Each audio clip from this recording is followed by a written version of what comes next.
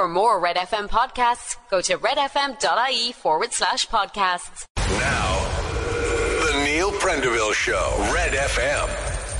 And welcome to the Neil Prendeville Show on this Monday morning, the 31st of July. This is Mick Mulcahy filling in for Neil. And straight to the morning papers. Three of the papers cover the big Cork story of the weekend, the library story. The Daily Mail has library staff terrified of anti-LGBT protesters. The Examiner's front page has British far-right members attend Cork library protest. Paul Hosford and Owen English reporting there.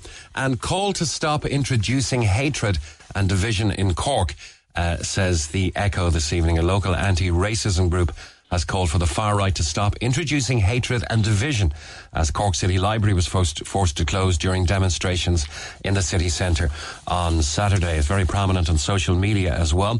But Union Forza has held a meeting of their members from libraries across the country for the first time over fears anti-LGBT disturbances will expand to more areas. A library in Cork was forced to close on Saturday after a banner was mounted by protesters across the entrance without permission, the latest in a series of protests over LGBT reading material. Cork City Library on Grand Parade said the decision to close was taken in the interests of safety as well as being of the public, the well-being of the public and library staff. Head of local services at Forza, Richie Carruthers, said they called a meeting at short notice this week because of the ongoing threat posed by far-right agitators and actors in libraries. Mr. Carruthers told the Irish Daily Mail, people are anxious and they want to feel safe in their workplace and they want their employers to step up to the plate. People connected with previous protests at libraries have posted online to say they're going on a tour of Ireland from next month to protest LGBT literature that they claim is grooming children. From Limerick to Leitrim and beyond, one post from a regular protester warned. And a spokesman for An Garda Síochána said the force does not comment on speculation on potential events that may or may not occur.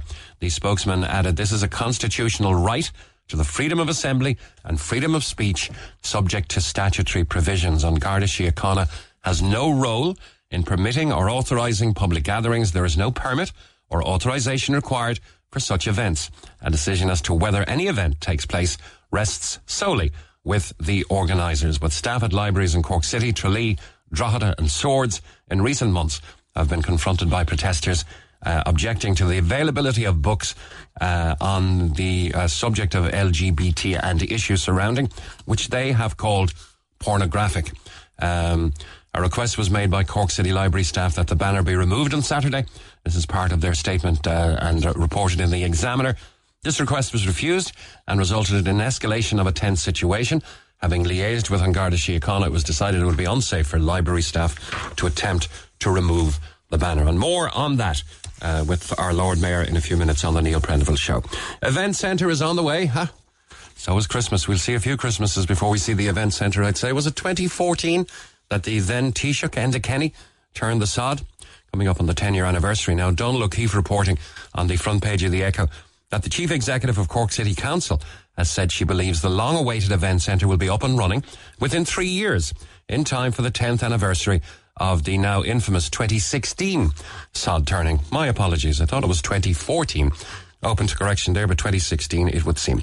Yeah, Anne Doherty, who has been Cork City's Chief Executive since 2014, was asked by the Echo if she thought we'd have an event centre by 2026. Yeah, I do, absolutely, she said. Noting that the project likely to have a construction period of approximately 2 years, Ms. Doherty said there had always been gateways in the project, milestones at which decisions had to be made. Locked out of society by ever-rising rents, also reports the Echo. Sarah Horgan reporting that rising rents in Cork have sparked fears that more people will be forced into homelessness. The latest data from the Central Statistics Office shows the average weekly rent to a private landlord in Cork in April 2022 was €252. That's a 40% increase on 2016. That's per week now, €252.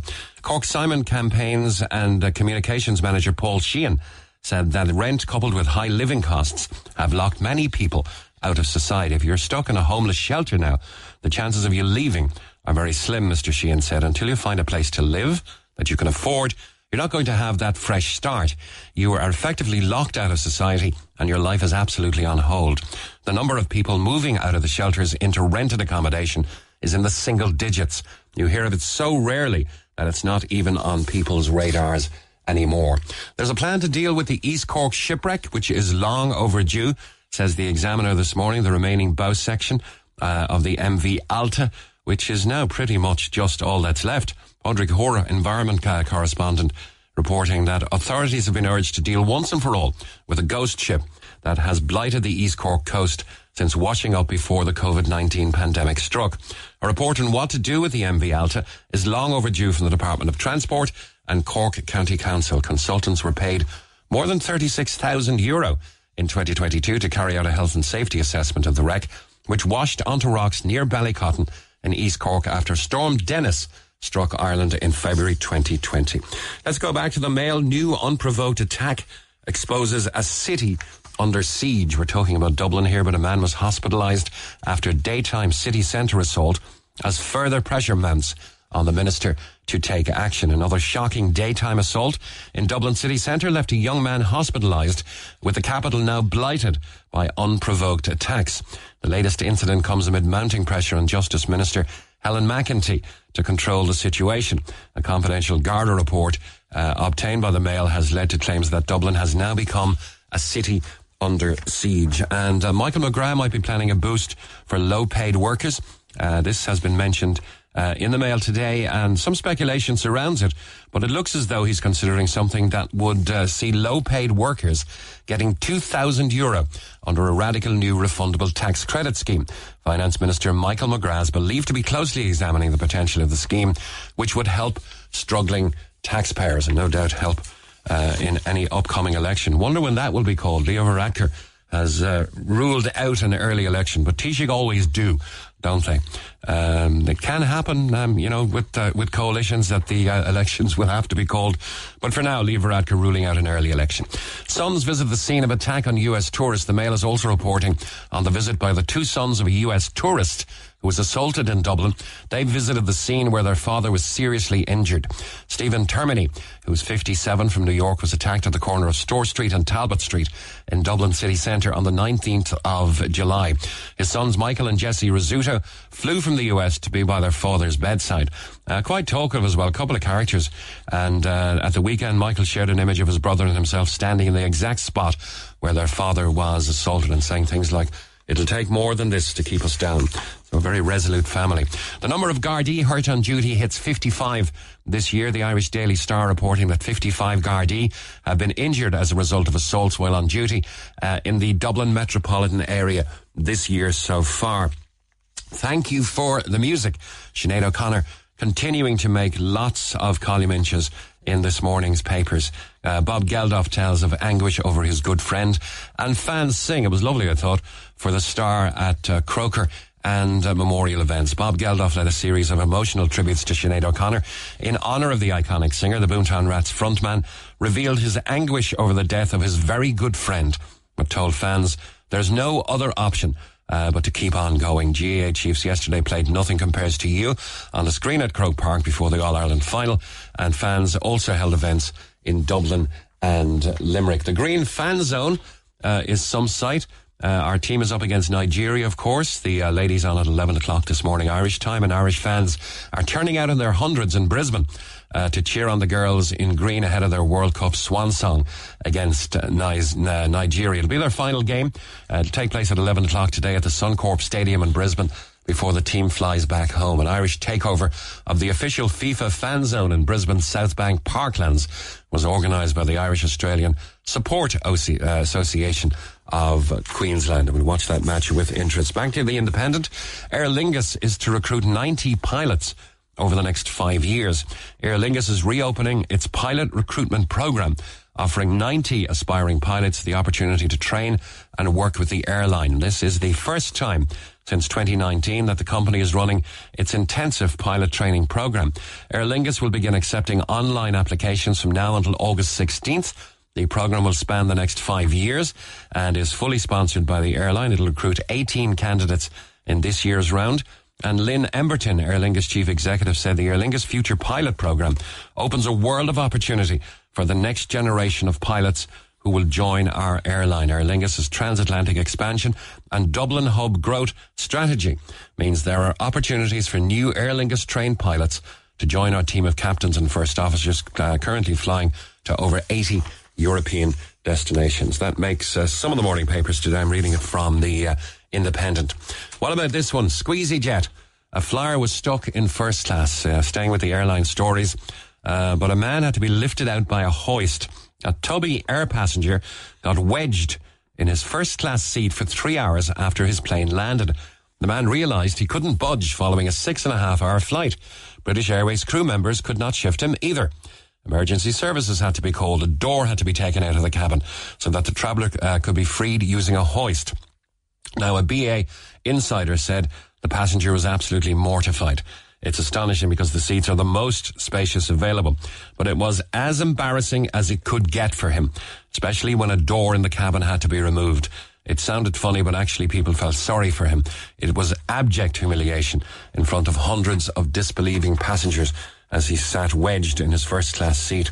Munching eggs apparently cracks down on bad moods. There's a 60% reduction in aggression in men who ate eggs. Eating eggs can regulate a person's mood and make them less angry.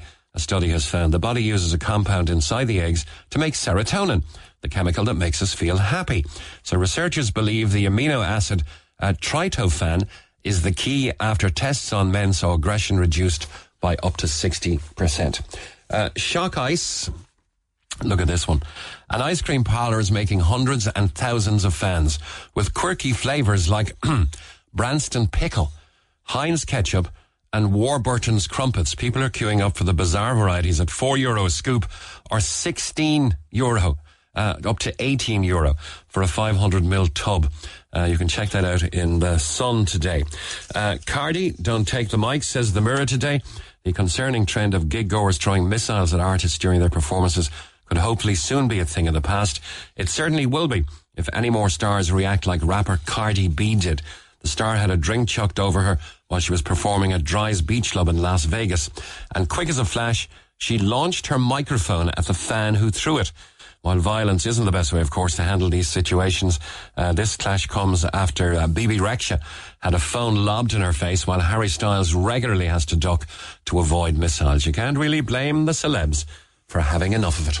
Those are the morning papers at 21 minutes past 9. You're listening to Cork's #1 talk show. I just think he's a brilliant interviewer. The Neil Prendeville Show on Cork's Red FM. And straight to our phone lines and to Lord Mayor Kieran McCarthy. Good morning, Lord Mayor. Hi Mick, how are you doing? I'm good. Now, clear actions of heightened harassment by a very small minority caused the City Library on the Grand Parade to be closed over the weekend. So that was closed on health and safety reasons. There was a big banner. It's all over social media and appears in some of the papers. And, of course, people would have to walk under this banner. And that was the concern. It might fall, it might injure somebody. Closure had to be affected. But it wasn't just the banner, really. A lot of the harassment of protesters. And it was a two-sided protest, let's be fair. Can you shed any light on what happened? Yeah, I suppose there's a context as well. I mean, a few months ago, there was maybe 4 to 5 individuals entered Cork City Library asking for the removal of a certain book. And they were asked to fill out the forms, and there's a complaint process. And of course, if you want to ban a book in Ireland, you must really go through central government, who have those powers. And then over the last few weeks, they've come back 2 to 3 times. And then on Friday afternoon, 2 to 3 individuals actually went to Sheehan Library, and the staff there had to lock themselves in their office. And I suppose then on Saturday afternoon, then around 12 noon, a banner actually was erected over the entrance to Cork City Library on the Grand Parade. The staff went, you can't erect a banner on a public building, that's illegal. And the Gardaí were called, the Gardaí came out, and the Gardaí with Cork City Library, I suppose the advice was, I suppose there was a collaborative decision made to close the library on the grounds of public safety, because the protesters, we said 9 to 10 protesters now, were actually outside the library, at that particular point in time. Then the Gardaí also took names and phone numbers of the protesters, and then there was a counter protest then further up the Grand Parade, and maybe then after some minutes, I suppose the protesters outside the library went away. So that's kind of where we're at this morning with the story. And yeah, it's all over social media. But again, you're dealing with a handful of what I call a very small minority. But certainly now, up to this point in time, there's been a lot of what I call it. They're just bullies. They're bigots. They're like emotionally bullying people. And even after Saturday's event, some of the group went around town. Some of the protesters. So two of the protesters went into like bookshops on St. Patrick's Street, Eason's and Dubray Books, and kind of said, "Why are you hosting this particular book?" And starting kind of intimidating the staff. So, I think for all of us, we want the Gardaí now to kind of up the element on this. In particular, like putting a banner on a public building like that is illegal. Okay, it's obviously a position that they hold some conviction on. They fully believe that these books should not be available to children, and that's an opinion to which they're entitled. But isn't it media spotlight what they're really after? Oh yeah, completely. Look, I mean, what's interesting is that the protesters are filming the situation, and you can see that they're trying to up the ante and trying to intimidate people. I mean, I don't know how the Gardaí held it together actually on Saturday afternoon in terms of the comments that were made in their direction. And these films are online, and also, I mean, like, I have to sincerely empathise with the staff of Cork City Council. They're just trying to do their job, like, on a Saturday afternoon. And I mean, as a library user, I mean, I go up to local studies on the reference section regularly, and they're just really nice people who just want to get on with their jobs. And you've got the public, like families who just want to go in and take books out and attend reading sessions in the children's section, and sometimes there could be music or a poetry session on. Like, just people want to use the library, and all of a sudden there's a big banner and massive intimidation. So, yeah, I mean, it's really, really unsettling. But again, like, I mean, there are processes in place. I mean, this is a very small minority that want a book banned. Like, it's a government that can ban a book, but they're not going to ban a book because 5 or 6 people are asking to ban a book. That's how I look at it. I mean, there's a majority in place. There's a majority support to make sure our libraries are kept open and that they're safe spaces. I mean, I've always deemed Cork City Library from using it a very safe space, and there's a lot of people that go studying there and just take time out in there, and we need to keep it like that, really. So the book in question is called This Is Gay. Is that available to all age groups, or is there some selection of age? It's in the young adult section of Cork City Library and in some of the branch sections as well. But I mean, I suppose the last few years, libraries right across the country, not just in Cork City Council, have been providing what I call a rainbow section that kind of outline LGBT stories and try to bring those stories across to people to provide understanding and empathy or to build empathy within communities. So that's where it's not just Cork City Council. I mean, it's right across the country as well.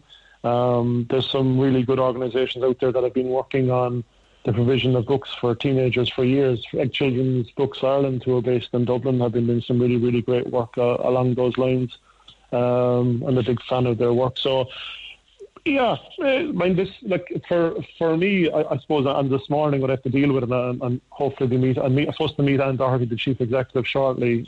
This morning, I know she's been liaising with the superintendent in Anglesey Street as well, and the community section in City Hall have been involved in this, which the library falls under. I mean, there is a movement on this, I suppose, first of all, to make sure that staff are safe.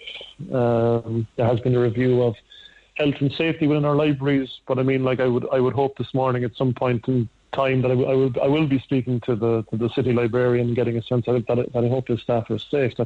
And then after that, then to sit down and have a chat to see where we're at with this, because there has been a very serious illegal line passed. You can't just put a banner in a building like that and force the closure of a building. And I think there's a narrative out there that, it was the library closed first and then the banner was put up. No, the banner was put up first and then the library had to close. So that's very, very important. I mean, in fairness to the library, they sent out a press release in early afternoon setting out why they were actually closing the library. So, my thanks to the city librarian for his work as well over the weekend. It's been a really long weekend for all of us. I mean, for me, I came out with comments on social media and sure I was bombarded by 50, 60 individuals, no more than that, making comments and making slurs just for the sake of probably even making slurs. And as you said at the start of the interview, just trying to get notoriety. Okay, if these convictions of genuine concern exist with the protesters, what is the due process for getting the book examined and for possibly getting it removed from the libraries, or who will make that ultimate decision? And certainly it's not the library staff. There would be a Libraries Ireland kind of association. I mean, Cork City Library is not alone with that. There is a Library Ireland's account. I mean, every year the library buys books. There is a book fund that's within the budget of Cork City Council, and books are bought through that. But many of these come from, we'd say, an overall recommended list of books that go to every library in the country. So the mechanism, you fill out the complaint form, you submit the complaint form, Cork City Council will come back to you. But there is a sense with the protest that they want the book banned. It's not a case of removing it from the library, they want the book banned. So if you want a book banned, that's a central government call. I mean, and there's been many, many discussions over the years of banning books. But that's a bigger discussion that it's not within the remit of Cork City Council. I suppose, again, I come back to for me today, it's a banner put on a building illegally, intimidation of staff. We've nearly moved beyond the book now today. You can't just take over. You can't just occupy a building, especially a library. I mean, a library is a safe space with families, as I said. You can't just all of a sudden, I want to put a huge banner on it. And I mean, I'm not even going to say what was on the banner as well. Like this, and it wasn't a small little banner. It wasn't something that was like 1 metre by 1 metre, Mick. This was something like that's 10 metres in length and half a metre across. A very sizable banner making a statement on a public building. So no, illegal lines have been crossed. So that's where I'm at this morning in terms of trying to get a resolution. And also I've got fellow councillors who are also angry about this. We've had multiple discussions on the health and safety of library staff over the last couple of weeks at council meetings. And as I say, I'm going to be sitting down with everyone involved in the executive side of the house this morning, getting a sense of where we're at. And of course, Ballyfehan Library was targeted as well on Friday afternoon. The staff had to lock themselves inside. It's almost reminiscent of the storming of the Capitol or something. Staff locking themselves in opposite. Yeah. And the staff, again, Ballyfehan Library is like one of the nicest libraries you could actually encounter. From my perspective, like involved in the local history, they're always giving local history talks. They've got poetry sessions, they've got reading for kids. It's really, really nice staff. And then the staff had to lock themselves in their office. I mean, like where are we going with this? I mean, there are procedures in place to complain about a book, and just because like you're a very, very, very small minority, that doesn't mean like that you're going to get what you want done. I mean, you really need, like, we live in a democracy, so I mean, it has to be a majority of the population if they want a book ban. So we're just dealing with, like, again, there was two people that are on the video in the Ballyfehan Library. I went to Ballyfehan Library looking for the book to leave. I don't know, maybe Ballyfehan Library has 1,000 members, and certainly these two individuals are not from Ballyfehan. So yeah, but again, like we'll be continuing the discussions in City Hall this morning. But that's just really, really unsettling. And again, I have to empathise with staff that they shouldn't have to deal with that. And I know that many Cork people use. I mean, it's great thing about the libraries in the city, like you have free membership, and loads of people study there, and they're great for research and references and elements like that.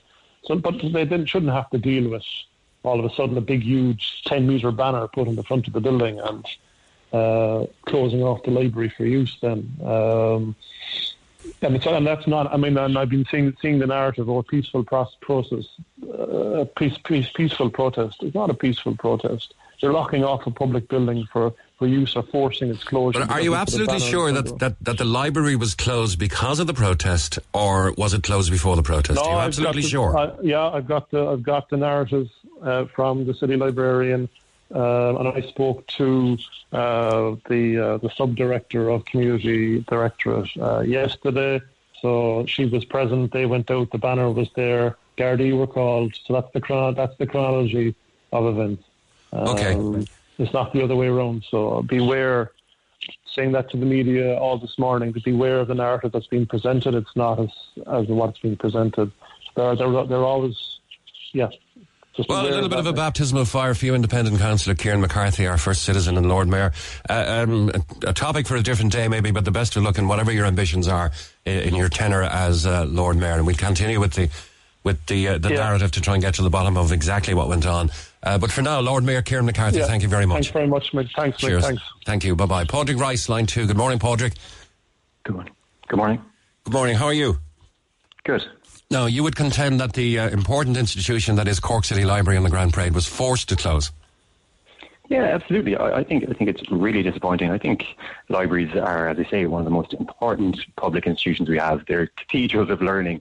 I think it's a really vital public service, and I think everybody in Cork is going to be really disappointed to see that the library was closed on Saturday because protesters erected a banner in front of the building and took over the front of the building, stopping people from using the service and stopping people going to take out books and to going to learn and to go to their book club or use the printing facilities. Like, I think libraries are a crucial public service. It's one of the only really free public services, free place to use in the city. I think they're just really, really important. And I saw a comment from the city librarian saying they've only been forced to close over 100 years. This year was the first year that they've been forced to close in 100 years. So this isn't normal. It's really unusual behaviour. I think it's really disappointing to see this happen, and I think it's just not acceptable. And I think more needs to be done by the Gardaí and the City Council to ensure that this doesn't happen again. You know, we need to look at the bylaws of the library and look at how these things are policed as well to ensure that people can go about and use public services, and people can have their right to protest and they can do the demonstration, but they shouldn't be able to stop others from accessing a really important public service. Yeah, their right to protest is enshrined in the Constitution, but not really their right to harass if that happened. Absolutely, yeah. And there is that line. There is a line between your right to peaceful protest and then you're moving into criminal behaviour and into harassment, intimidation. And we know this isn't the first time this has happened. This is an ongoing campaign, and I think the Lord Mayor mentioned it there. This has been happening over a number of months in the small libraries on the city and in the central library, but also it's happening. We've seen it happen in Dublin. It's happened in Dundalk. It's kind of an organised campaign, and it's happened internationally as well. It's part of an organised effort, and it's not what should be happening in a democratic society. You know, I saw one of their videos online, and they went into libraries and ripping up books, talking about book burning. Like, this is stuff that we saw in Nazi Germany in the 1930s. Like, it's outrageous behaviour, and it shouldn't be allowed to continue. We have to say, as a society together, this isn't good enough. Like, it's not okay that library workers are being harassed in the workplace. It's not okay that public services are being disrupted in this way. And I think we really need to take a stand about it and take a really firm line, because otherwise this is just going to be allowed to escalate and continue, and they're going to get away with it and do this again. Yeah, Padraig, right, just for clarity, you're the Policy and Research Manager at LGBT Ireland. So you're fully aware of the range of LGBT material that's available in Irish libraries, yeah? So libraries and education work isn't kind of my area of expertise. I work generally in terms of LGBT rights and LGBT policy areas, and I think it's, you know, we've got really good librarians and we've got a really good library system across the country, and it's really up to our librarians and people working there who decide what resources are available and who they're available to and what age category and all of that. And as the Lord Mayor said, you know, we have systems in our country of how we organise this stuff. You know, you can make complaints to the library if you've got concerns around reading material, or you can write to the censorship board and you can have books censored if that's what you're into. But going into libraries and ripping up books and closing off libraries is not okay. It's not how things should operate. You know, it's really important that people have access to public services and have access to reading materials and have access to information in a really balanced way. And I think it's really worrying, and I think just the whole rhetoric around it and the narrative and what they're saying is really worrying. And I think it's also important for people at home to understand that, like, this anti-LGBT sentiment, it's not happening in isolation. You know, it's tied to the anti-migrant sentiment, it's tied to an anti-different sentiment. It's an attack on diversity, and And people who would have watched the Primetime Investigates programme, we're seeing that it's the same individuals who were doing the protests in pharmacies, where they're attacking pharmacy workers about COVID vaccines, people who are at anti-migrant and anti-asylum seeker protests as well as people who are organising these anti-LGBT protests. It's all tied together, and it's, as the Lord Mayor says, it's the same individuals who are organising all of this and stoking this up. And I think it's important that people understand that it isn't happening in isolation, and it's also happening in other European countries. We've seen it in the US and across Europe.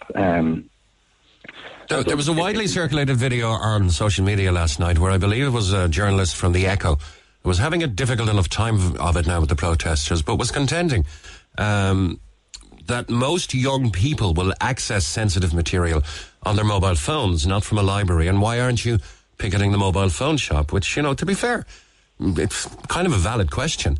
Well, why aren't the phone shops being targeted here as the providers of devices where a lot of this sensitive material is available at the click of a button? Yeah, I think it's a good question to put to them. And I think what's important with the stuff in libraries is, like, young people often are looking for reliable material. They hear things in the schoolyard or they see something online, and they're looking for good, reliable information. And that's why books are important, where you get a book out and you get reliable information. But yeah, as you say, like there is lots of information available in lots of other places, and but they're particularly targeting the libraries. And I think that's particularly disappointing, because libraries are so important, and I think they're just a crucial public service, a free public service. And I think we've got some great library staff working in our libraries, really hard-working librarians, and they shouldn't be intimidated and harassed in the way that they have been over the last number of months. And I think we need to take a stand against it and say, this isn't acceptable and this has to stop.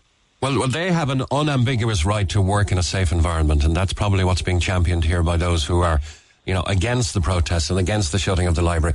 Padraig Rice, Policy and Research Manager with LGBT Ireland. Do you want any final comment on it? No, I just want to say that I wouldn't say whether it's their union for being very clear on this, and they very clear asked for the City Council of new bylaws for a protection plan from the Gardaí and for real risk assessments of library workers. And I think those calls from the library workers should be followed through by the City Council without any haste. Okay. Thank you very much, Padraig Rice, Policy and Research Manager, LGBT Ireland.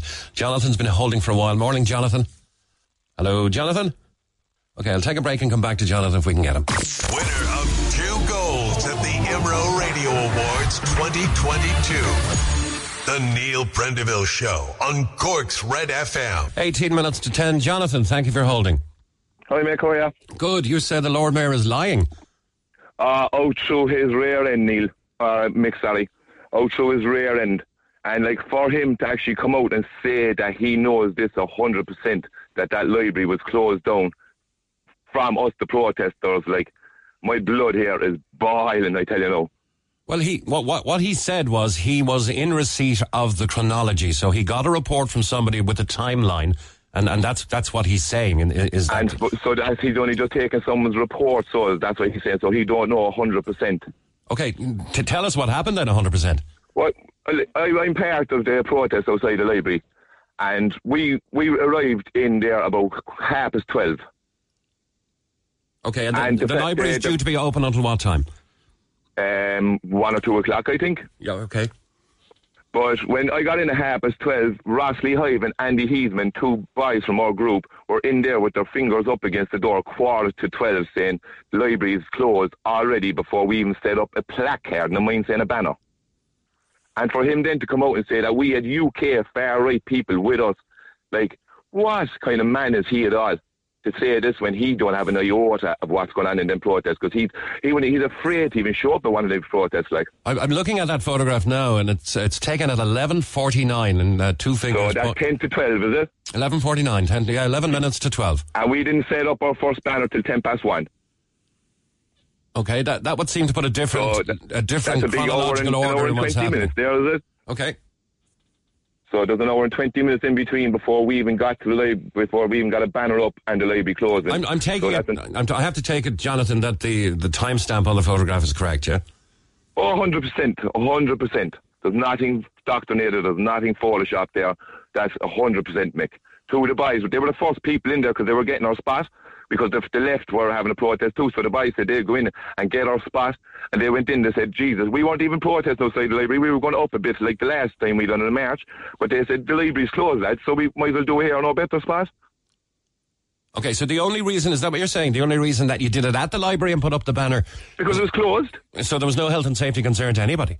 No, and no one came out. Not one person came out and asked us to take down that banner or move the banner or leave people in or leave people out. That building was empty, unoccupied from 12 o'clock. Yeah, the newspapers are saying that a request was made. But, of course, the newspapers make, the newspapers are saying a lot of stuff like that isn't true. Like, and we had gay people in our protest, far right gay people that are totally against all this stuff that's going on, like in the libraries and stuff like. And like, don't get me wrong, we're not on about book burning and getting the books removed. All we asked was for the books to be moved to the adult section. Okay, so it's not anti-diversity, it's not anti-gay if you've got gay protesters. No, we all have gay friends, Mick, and we all have gay relations, like, and transgender people, whatever they want to do with their life, Neil, that's their choice. But just don't be pushing their agenda on people that don't have anything to do with that kind of side of it, Okay. Like we don't push we don't push our straightness or our gayness or our thing on them. Like, so like, why are they pushing all their stuff on us? Like, and for the Lord Mayor then to come out and say, like, English people coming over, we had only about 200, 300 people at our protest, Mick. The left had about 200 as well, but like the guards in the middle were dividing us. You see the pictures, no? I saw some of the pictures, not all of them yet. Yeah, the guards were in between the middle of us, dividing us, and we were just there talking on microphones, and they were shouting anti-racist, they were shouting their brains out, saying we're Nazis, we're this, we're that. And I went up to the guards and I said, lads, can I ask you a simple question? I said, have you a pain in your heads? And they said, no comment. All they were doing was shouting bad comments. Like, all who was doing? The guards or the other protesters? No, the other protesters. Okay. They were showing nasty comments, like we kids and young kids and babies and women and everything with us peacefully. Okay. And they were shouting, you Nazi scums, all this kind of stuff. Like we're the ones being saying we're the bad people here. Like, but like the guards could even see themselves, like saying, like, Jesus, lads, like how, like, why are we even here? Like, to protect these people? Like they shouldn't even be. Like, John, what they were doing was totally wrong. Just stay with me a moment, because time is against me. I want to give Joe a fair crack at airtime here. Good morning, Joe. Yeah, no. Joe. Morning, Mick. How are you, boy? Good. Now, you said I'm trying to make out the protest on Saturday was by a minority group. No, I think what was said is that there were 4 or 5 ringleaders in what seems to be... I think... sorry there, no. Yeah. What I mean by minority group, I suppose, Mick, is that people are afraid to have their faces out in the open. Right, this is true, like, because socially, the way things have gone in our culture here in Ireland, and it's happened in everywhere in the West, but like, if we say anything against, let's just say even the vax that time, or no, it's this thing, we're trying to protect our children. Like, I'm a father of 3 children, and I have read the book, right? I'm not going to speak about it online because out of respect to your producer, I said I wouldn't. So I won't say anything about what was in it, right? But I actually sent it to the Lord Mayor on Twitter. I sent him a clip of it and I said, is this what we're supposed to be teaching our 12-year-olds here in Cork City? Because I can't believe that this is what we're actually saying to our youth to do. And he blocked me on Twitter. I'm a man living in Cork City all my life, and my Lord Mayor blocked me because I put up a post to him with pieces of what that book entails for 12-year-olds, and he blocked me. Joe, can we be clear here? Is it one book and the contents of one book, or is it a wider issue? Well, not a wider issue. What I would say that is, of course, it's a wider issue because the book is part of the issue. The issue here is that we're talking about library staff being protected. I'm talking about my children being protected. Mick, we went through a time here, man, where people were like silent on the Catholic Church and what was going on. And I'm a Catholic myself, but I'll call out where people, if you damage a child, I don't care what ideology you have, you must call it out. Your ideology does not come before the children. So even there, I'm a Catholic, but I call out the horrid behaviour that has taken place in that institution. I have to, because it's the truth, and children matter more than anyone else.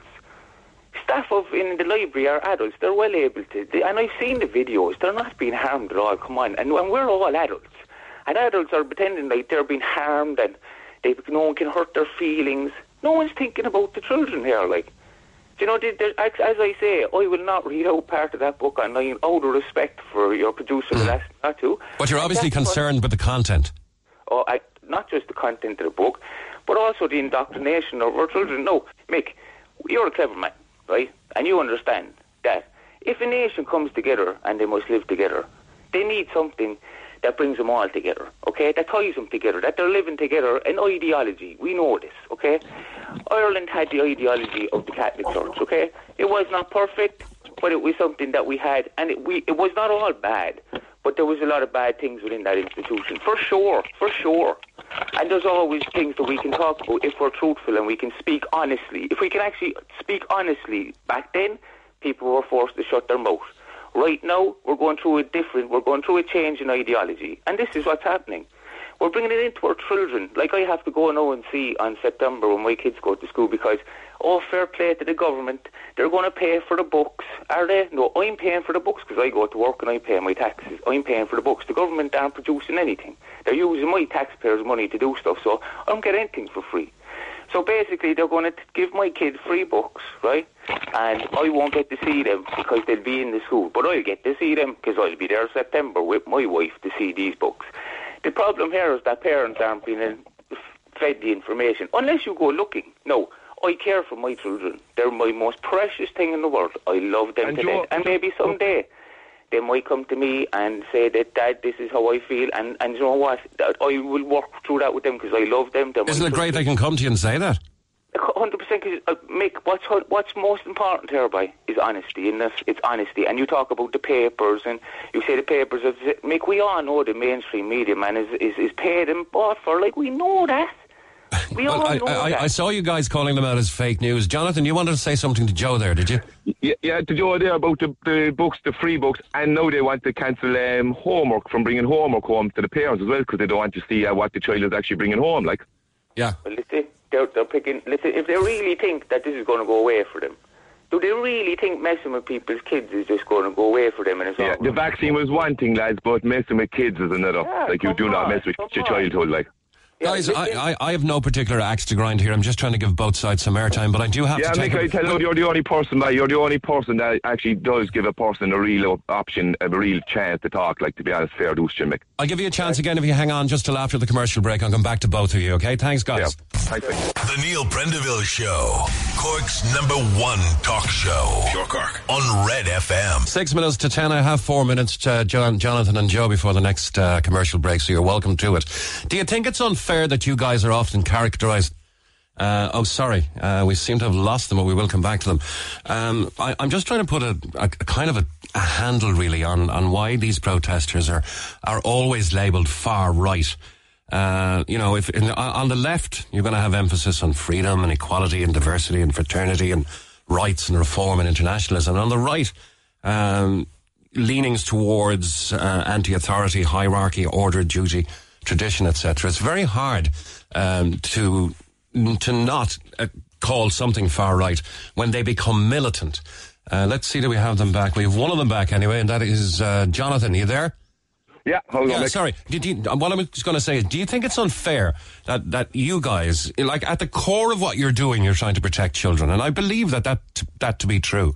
Do you think it's unfair you're labelled far right and militant? And I really do think it's a joke, to be honest, Mick, because it's only 2 or 3 years. It's my first ever protest was only 3 years ago. And like when the stuff started about the libraries in school, like I would have never ever known any of this if Ross and Andy and them didn't do the brilliant work that they done by going into the libraries and letting parents actually know what's coming into the curriculum in our schools in September. Like, and to those who would say you're going about it the wrong way, lads, what would you say to that? I say I don't think there's any other way to go about it, to be honest, Mick. Like, because like the boys aren't going to stop. Like, this is an ongoing investigation into the protection of childhood. Like I agree. If a child comes to their parent after hitting puberty and saying, "Ma'am, Dad, I think I want to be a girl, I want to be a boy," you'd say, well, fair enough, because you're after hitting puberty and you might not want to know that what you want for your life. But giving a child from 5, 6, 7 years up an option of picking if it wants to be a boy or a girl is, I just can't get my head around it, Mick, to be honest. Yeah, because it's kind of before the age of reason. Joe is back on as well. Sorry, we lost both of you guys. Joe, we mentioned a minority group, but you would contend you've got a large following. Would I be right that many of them are afraid to put themselves out there in case they're labelled far right? 100%, Mick, 100%. Listen, man, we're all decent people. 99.9% of people are very decent, and we are. And maybe we might differ on certain ideas and have different perspectives on things. And before, maybe, or even in an adult world, that's okay. That's fine. There's no problem with that. But unfortunately today, with the mainstream media, as we spoke about already, and even with our own state, the state is responsible for a lot of this, the dividing people. It's as simple as this. Look, I have children, and so do most of the people.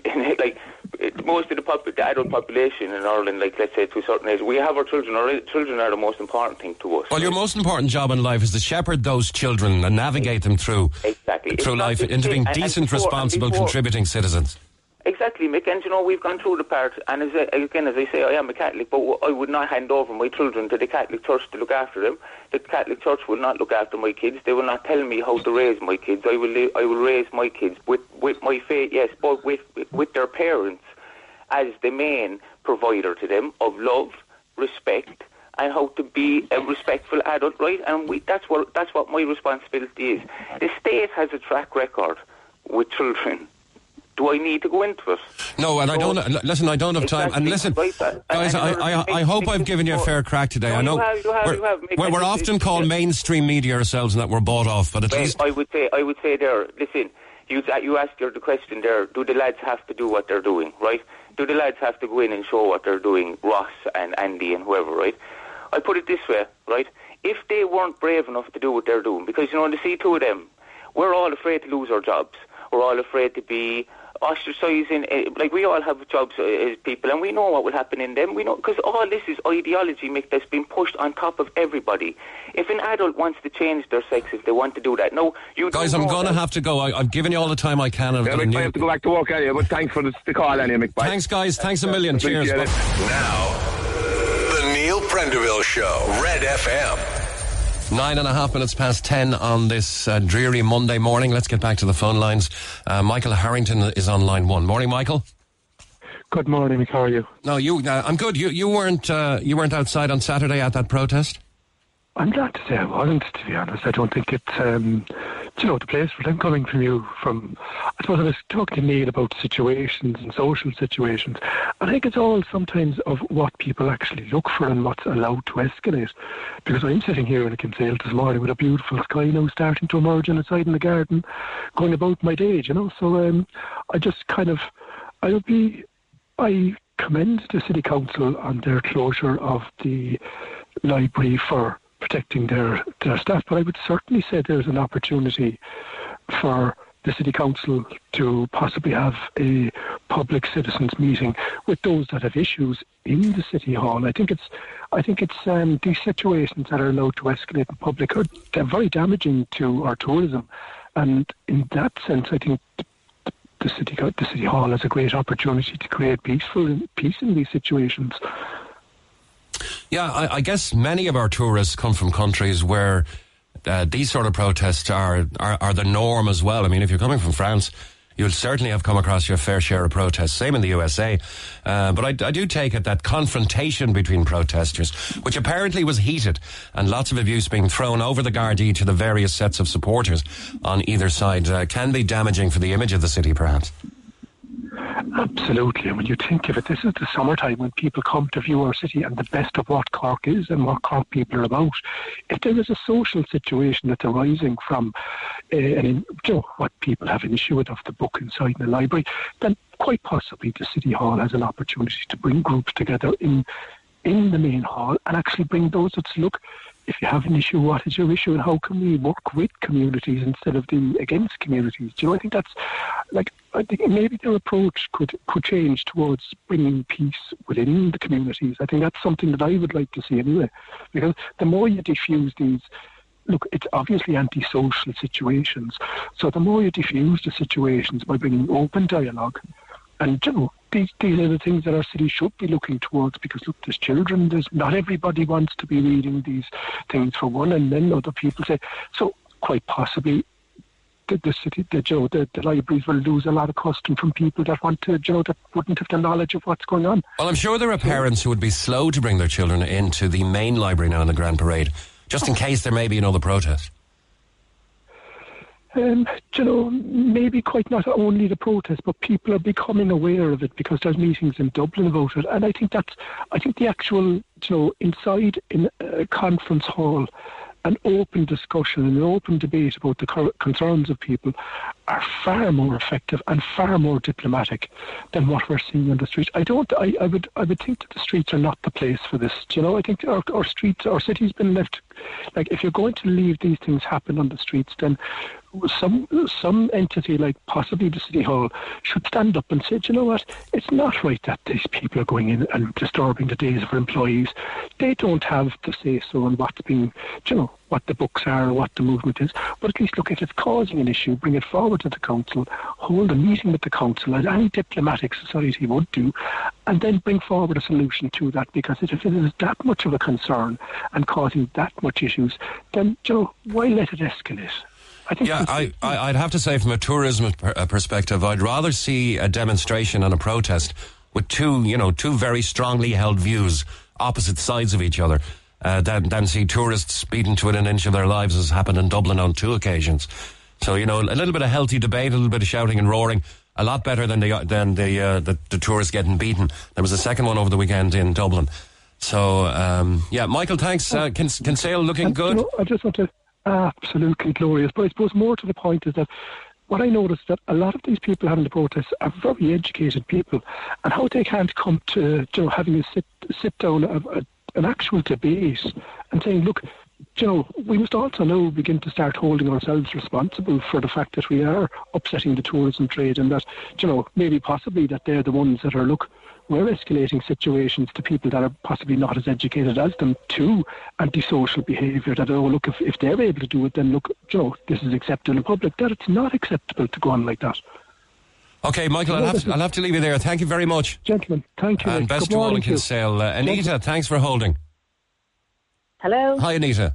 Hi, how are you, mate? No, you were there on Saturday. I was indeed. I'm one of the protesters, I am, yeah. You're one of the okay, and you arrived at 12 o'clock, is that right? No, I wasn't there at 12 o'clock myself, but with the timestamp with the photograph at 10 to 12, the library was already shut. Now, we have a video afterwards of us putting up the banner. We're trying to get that sorted to send to you with the timestamp on it, which was...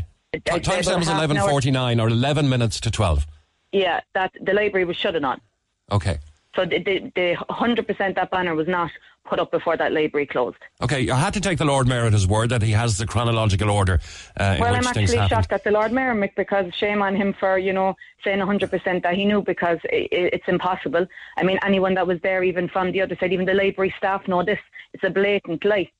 And I just sent you another video as well with the library staff saying on the camera that they never felt kind of threatened, that it was, it's absolutely crazy. I just sent it to there on WhatsApp. But it's all media. You guys have you have no desire, I would imagine, to intimidate or harass library staff. No, not at all, Mick. And anytime most of us there, we brought kids with us. I mean, we were just concerned parents about the book. And in fairness, we did hit TDs before we ever went to any library. Okay, Thomas Gould was already aware of this, and we asked him to bring this to the dial. So, we've already done what we could do. It's the library staff duty of care, and it's anyone that is selling that book or renting it out or whatever it is to do with that book in general. It's under your duty of care and your responsibility not to be giving that pornography to children. Have you read the book, Mick? No, I haven't. It's absolute filth. I have a daughter 11 years of age, and if I thought for 1 minute she could get her hands on that book, I would be absolutely sickened. And what about people who say to you or might say to you, this is more than about one book? This is a sort 100%. of... Is this about gender identity, or is this about a general movement against LGBT? Well, no, we're not against LGBT at all. You see, this is what I don't like as well. They keep tarring us that we're all homophobic. Not at all. Not at all. And I'm sick of saying that. One of the guys said a while ago, I've got great friends who are gay. They're part of my social circle. We have gay people that were standing with us on Saturday. One of them was a speaker. You know, it's nothing got to do with that. You know, we're like, it's absolutely crazy what they're tarring us with and the lies. And you know what, it's very upsetting because people are actually listening to this. You know, saying something about England, like the far right in England. Where did all this come from this morning? Wait, were you aware of any far right English people at the protest or leading the protest? No, not at all. Leading the protest. I'm a proud member of Ireland First. This is like, you know, we're a nationalist party. Like, what has England got to do with what happened on Saturday? We're concerned parents and we're not happy with what's going on, and gender ideology shouldn't be brought into the curriculum for the SPHE that's coming in September. Like, it's absolutely disgusting that I remember when I was young, I was a tomboy. So if I was young in this day and age, does that mean I'm going to get injections and blockers and be allowed to change my sex? Well, I think certainly you've access to more information about that than you would have had when you were younger. But sure, I'm a woman. I'm after having 4 children. Of course I wouldn't have wanted to change my sex. Of course I wouldn't have wanted to go down that road. But that's the option I would have been given back then if it was today, if you know what I mean. That's crazy. Like, so is what you guys are saying, it's too much education too soon? No, it's too young. Yeah, I mean, too soon, whatever too young, you want to do, yeah, exactly. Like, whatever you want to do when you turn 18. I'm not against anybody of gender or this or that or whatever way. Like, but at the end of the day, you can't be bringing this in to young kids. And even like, this book is gay. That's only one book. I mean, there's other books there, like even for younger kids to access. I mean, it's confusing the children. Like, I mean, I have a daughter there and she's asking me questions now because it's just spread everywhere. She's too young to be asking questions like that. But of course, all her peers are probably asking her the same things. Like, it's crazy. They're way too young to be learning this. And it's up to the library staff and the bookshops. They have a duty of care not to be putting this out. And I've spoken to librarians that are on our side. And another thing as well I want to mention, the 2 library staff that went into, is it Ballincollig or Bishopstown? Was it Ballyfehan, I think, was it? Ballyfehan. Them two parents have nothing to do with the protest on Saturday. That wasn't fair singling them 2 adults out like that at all. Okay. Saying that they were part of, that wasn't right. They went in there and they had a concern, because I seen the video, and they had concerns. And all they did was go over, if you see the video, and ask a few questions, and the library staff ran. They weren't threatened, weren't intimidated, nothing. And them 2 people now have been tarnished with what? So you can't go in now. So no parent now is allowed to go into the library and pick up that book and ask a question without the library staff running out the back. Okay, absolutely crazy. I'm trying to get to the bottom of it. The one thing I will say for you, Anita, is that the one thing you can't mess with is time. If you can prove that narrative to be right or prove it to be wrong, as long as those timestamps are valid and genuine, you know, because you can mess with the timestamps too. Yeah, sorry, no, there's no messing with timestamps. But I'm telling you now, there's another thing I want to mention as well. We all went for a drink afterwards on Saturday to Witherspoons. And the president of Ireland First, Derek Bly, was wearing a T-shirt saying, male, female, no other. And the manager came over and asked him to cover up his shirt, and we were asked to leave, and the guards and all were called. Because he was wearing a T-shirt saying, male, female, no other. Okay, but yet you say it's not about gender ideology. No, it is about gender ideology, and it's bringing it in. Of course it's about gender ideology into the children, but there is only 2 sexes. Okay, Jim Ahern wants to say a few words to Anita. You okay with that? Okay, Jim? How are you? And she speaks very well done and all that, but just a great thing there, she's on about not being anti-racist and all that stuff, but during her comments there, she was anti-English. She said, I'm Ireland first, what do I care about our England? You can't be like that. No, I'm not anti-English, but I'm saying, what I'm saying is that they're saying that we brought, I'm not anti-English at all, but I'm saying we didn't have anyone from England over Saturday is the point I'm making. I'm certainly not anti-English. Yeah, but what's your stance as Ireland First? We can see that you're anti the book and all that, and I get that, and some of that I totally agree with some of it, to be honest, you know. Yeah. And you're right, it should be in the other section. I get all that, right? And we all get friends. But what's Ireland First? You're a party that's coming on the scene now. You're getting very active. You're getting a lot of hits now online and stuff, and a lot of stuff. But what do you believe in? What is your background? And is it just what do you want for Ireland if it's Ireland First? We want our nation back. We're a nationalist party. What do you mean? Like I don't know. You want your nation back? So who took it? We want to close the borders. I mean, everyone is leaving in undocumented men coming into the country. But that's not. You know, we can't even look after our own. No, we can't even look after our own. We have how many homeless now on the street? I get that. We're looking after our own. Hang on a second. You give us one thing and I'll answer it, but I get what you're saying. We have homeless on the street, and this is going on a hell of a long time before we even joined Europe. This is going on since the 60s. I get all that. But you can't just shut down the borders. We're in Europe. Are you telling me you want to leave the EC as well? Pardon? Are you telling me you want to leave Europe and have a kind of an Aramoch moment where Ireland leaves the EC? I couldn't see it happening, but I would like for that to happen, yeah. So is that what your party's about, to pull out of Europe? That's it. And we get every fella, unless you're white and you speak with a Cork accent or a Dublin accent, you want everybody else. Anita, just to be clear, does your group have political aspirations? What do you mean, political aspirations? Are you guys going to run for office? Oh, yes, of course. And so your agenda is that you want to shut down the borders and leave. Is it but we're leaving in undocumented men. We're leaving in, and where is all the women and children? It's all military-age men coming into the country with no documents. That's a European problem, and our government are doing that through the European directive. I agree. The government are doing it, but the government needs to stop doing it. And everyone needs to stop agreeing that this is correct. That means you have to pull out of Europe. But and so be it if that needs to be, because this is absolutely wrong. And then it still won't work because there's another law, international law, that means you have to take all these refugees anyway. I'm just looking at the stats of males and females, okay?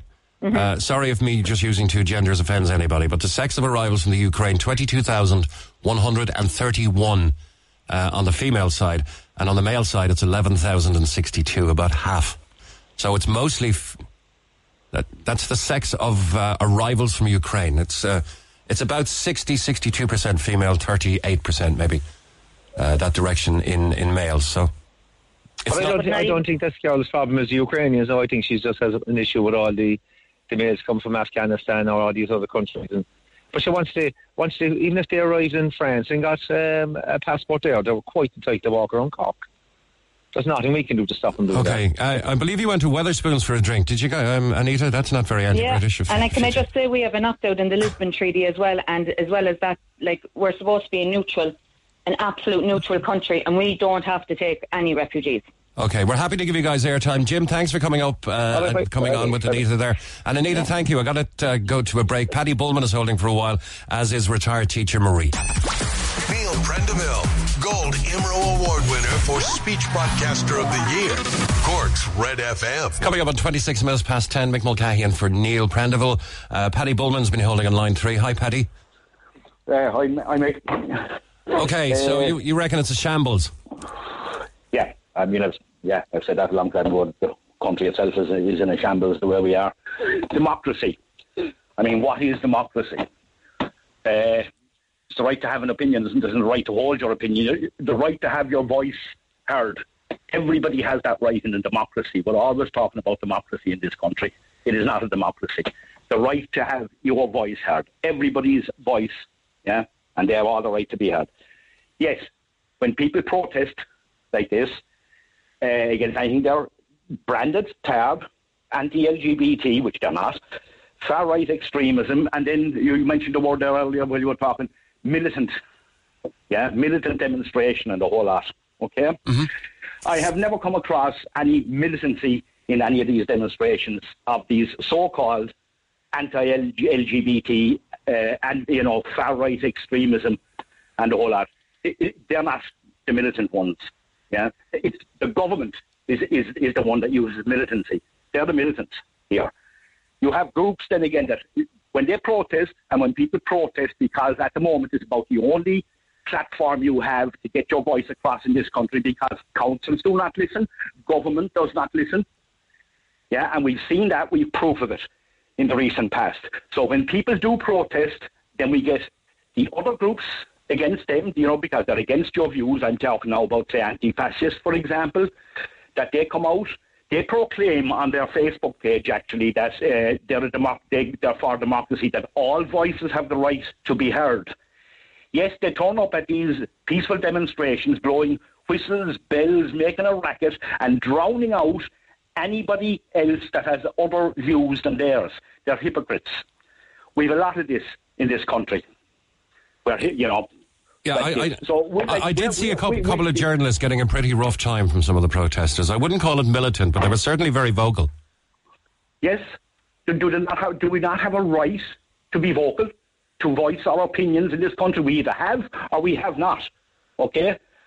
So we have a government that passes laws and does things like this, makes us legal to put books, for example, into libraries that. And I'm saying a lot of people, I don't know if it's a majority or not, it's a majority of the people I know are of the same sentiment as the demonstrators. But I have to ask you, Paddy, in the interest of balance now, I have to ask you, don't those journalists have the right to work peacefully and safely? Do the library staff have a right to work without protesters sticking a camera in their face and maybe putting their own faces up on social media? Don't they have a right not to have that happen? Yes, everybody has the right to do that. Everybody has the right to work in peace and not feel harassed in any way. But unfortunately, the way things are working out, this is what is happening. This is what I'm saying is wrong, okay? The people that are demonstrating shouldn't have to go to these extremes to have their voices heard, okay?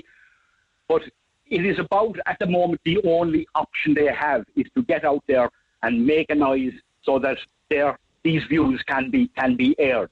Because at the moment, if you go out anywhere at all and you raise dissenting views, anything at all against the government narrative, you're branded.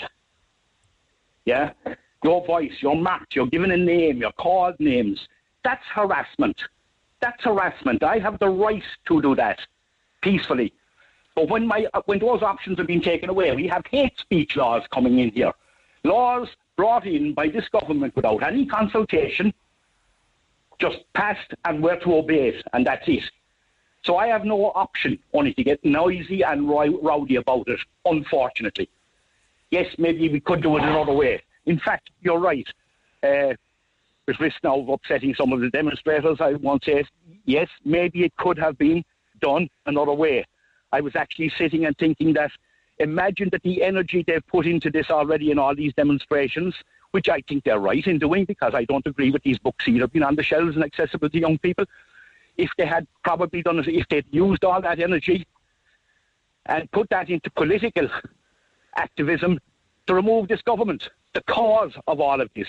The protesters are they're possibly rightly upset to be constantly labelled militant or far right, but they're also being labelled anti-LGBT. Would it be more correct, do you think, that they would actually contend they're not anti-LGBT, they're anti-underage pornography?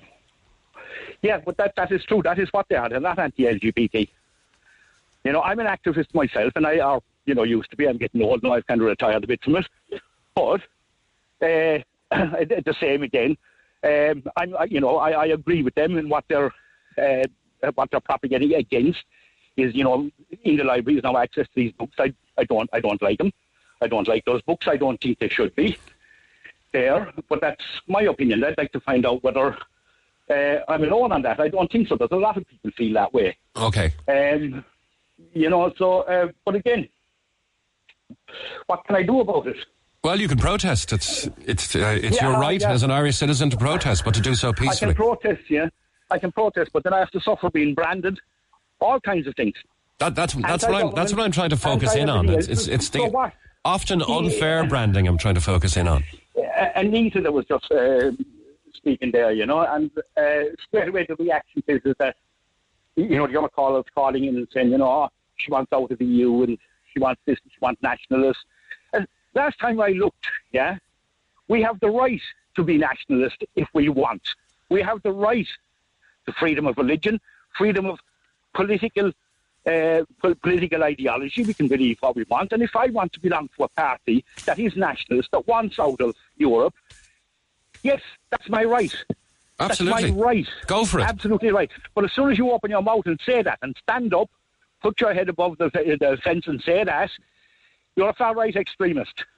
Okay, Paddy, I've got to go, but listen, thank you very much for your contribution. Thanks a million. Marie is a retired teacher and she's been waiting quite a while, and she's on line one. Hi, Marie, how are you doing?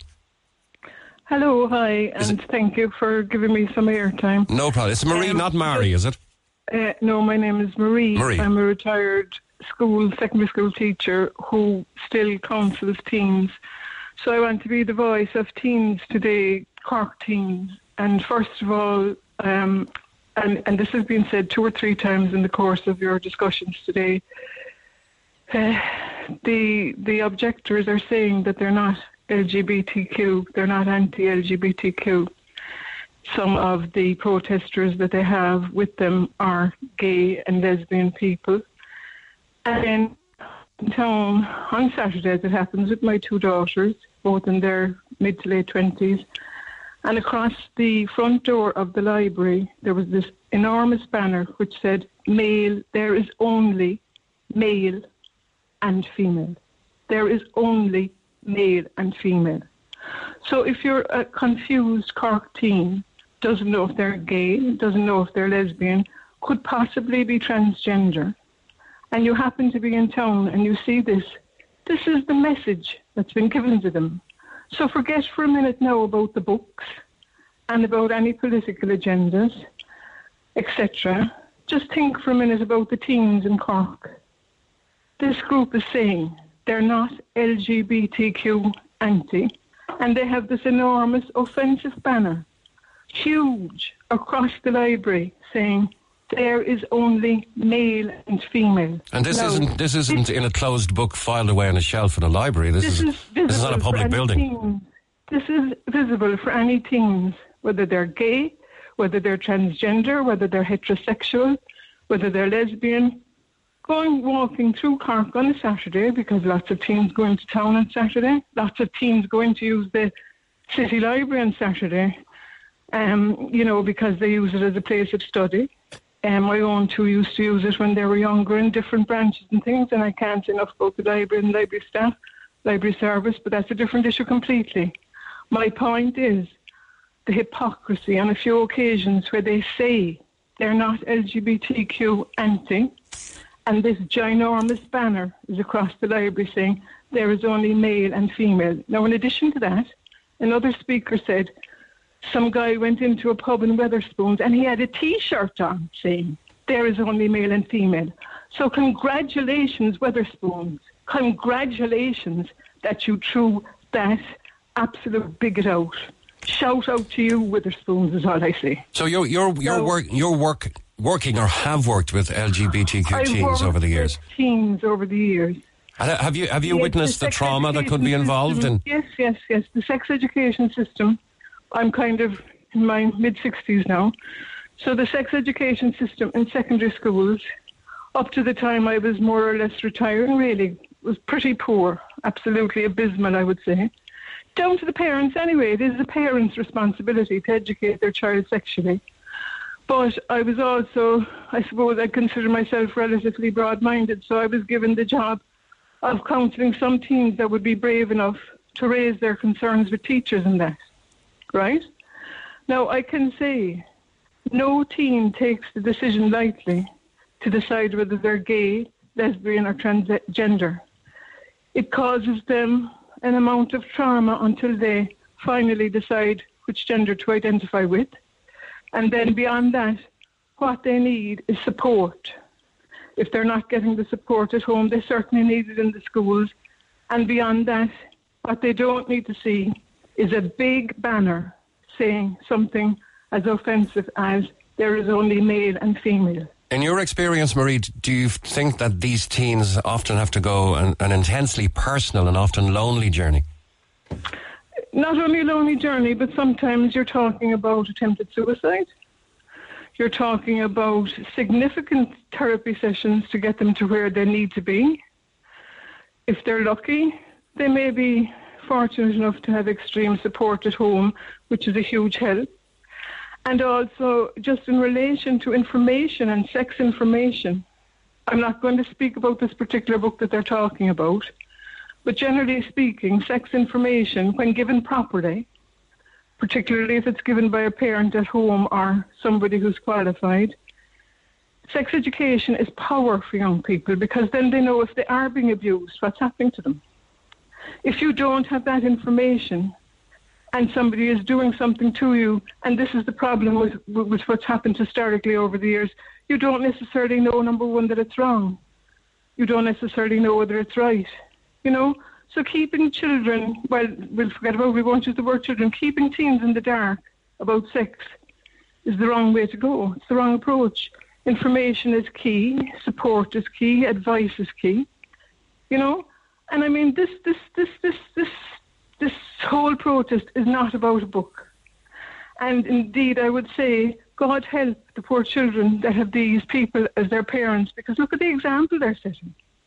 Imagine you're a parent, and this is the example you're setting with a big banner up saying... Well, the very core, the very tenet of their existence as protesters is that they are responsible parents and that they love their children enough to make this stand. No, but imagine if one of them has a teen who identifies as transgender in the future. What are they going to do then? Look at the example they've set. That teen is going to think, my parents think I'm a complete freak. I remember when I was younger and they had this big banner up outside the library saying there's only male and female. I can't tell them. I can't tell anybody. I don't know what I'm going to do. Maybe I'll just go and commit suicide.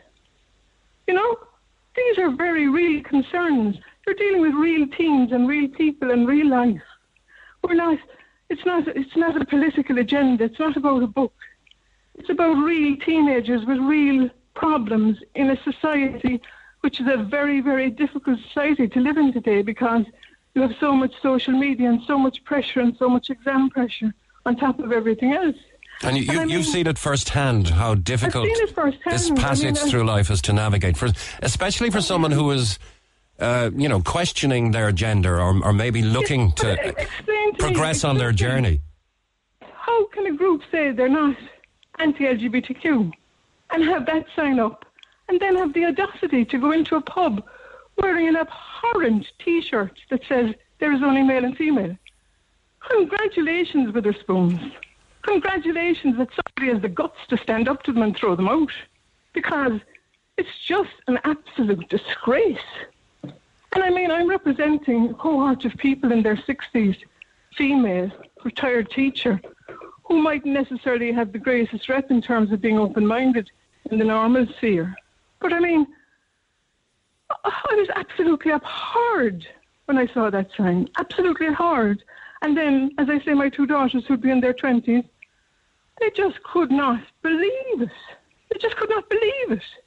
But what makes it most annoying is on two occasions you had two different speakers who had the cheek to say they're not anti-LGBTQ. LGBTQ.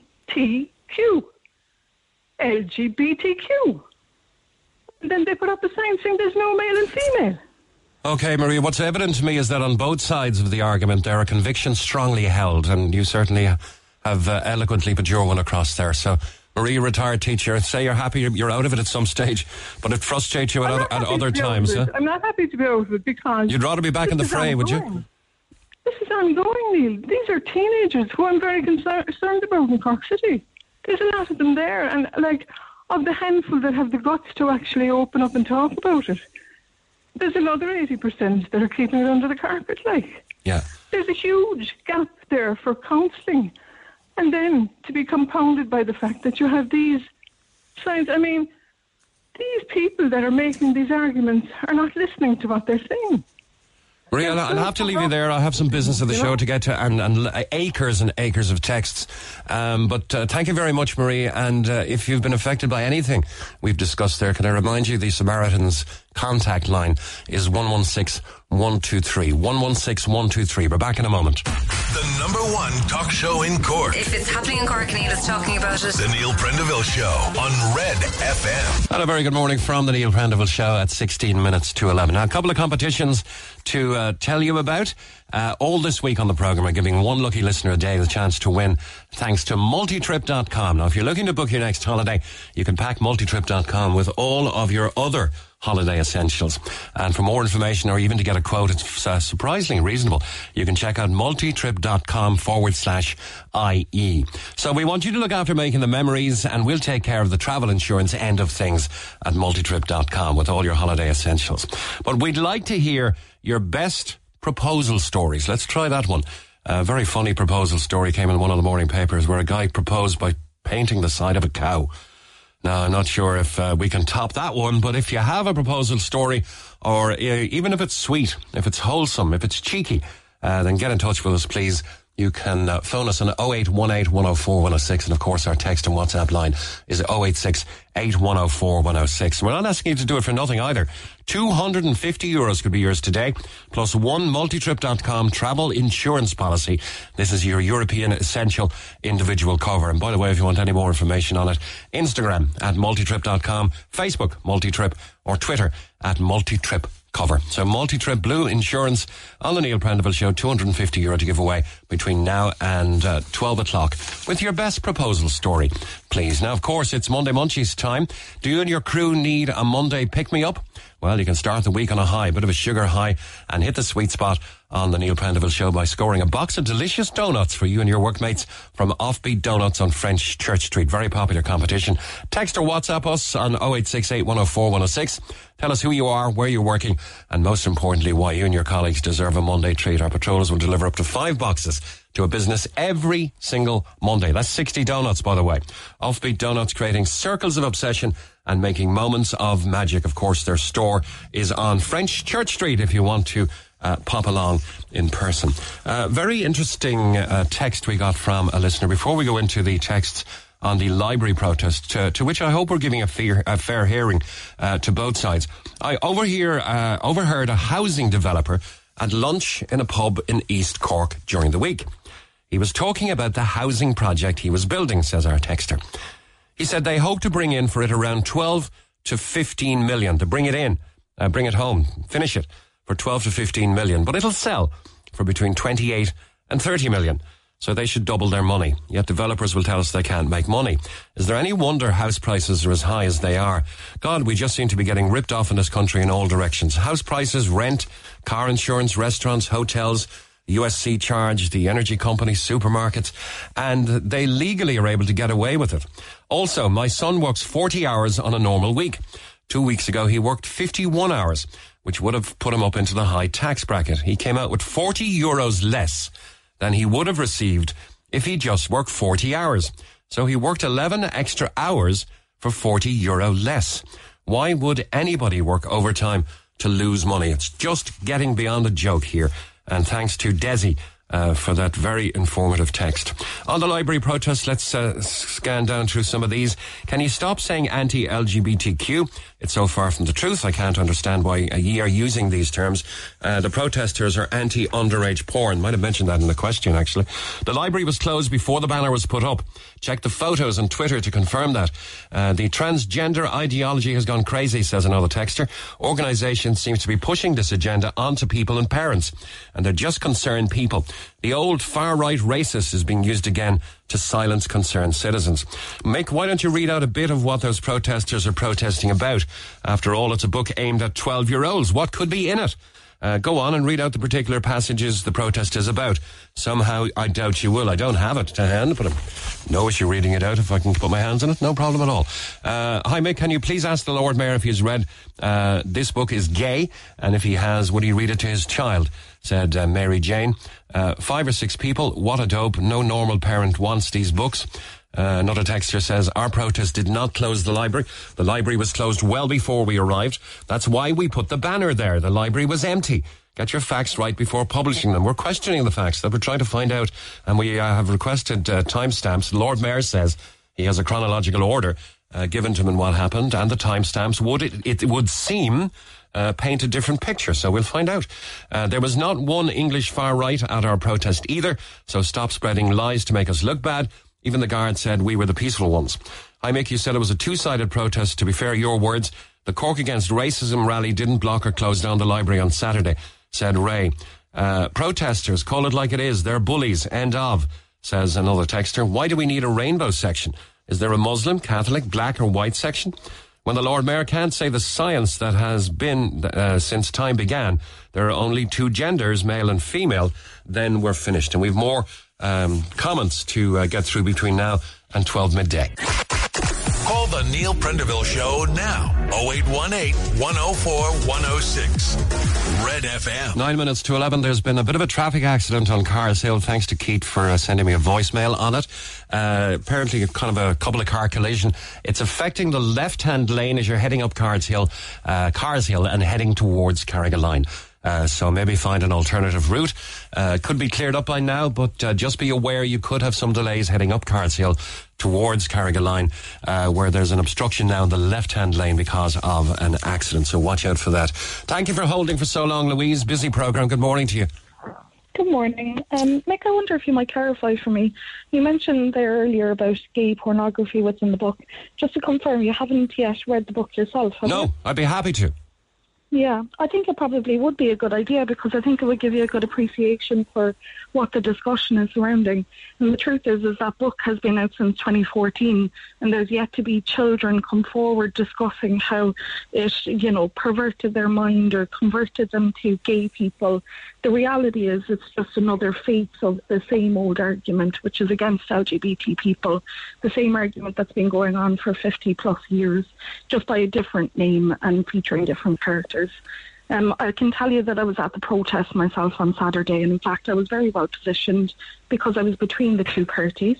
I was playing some music and making some of the racket that the person previously was discussing.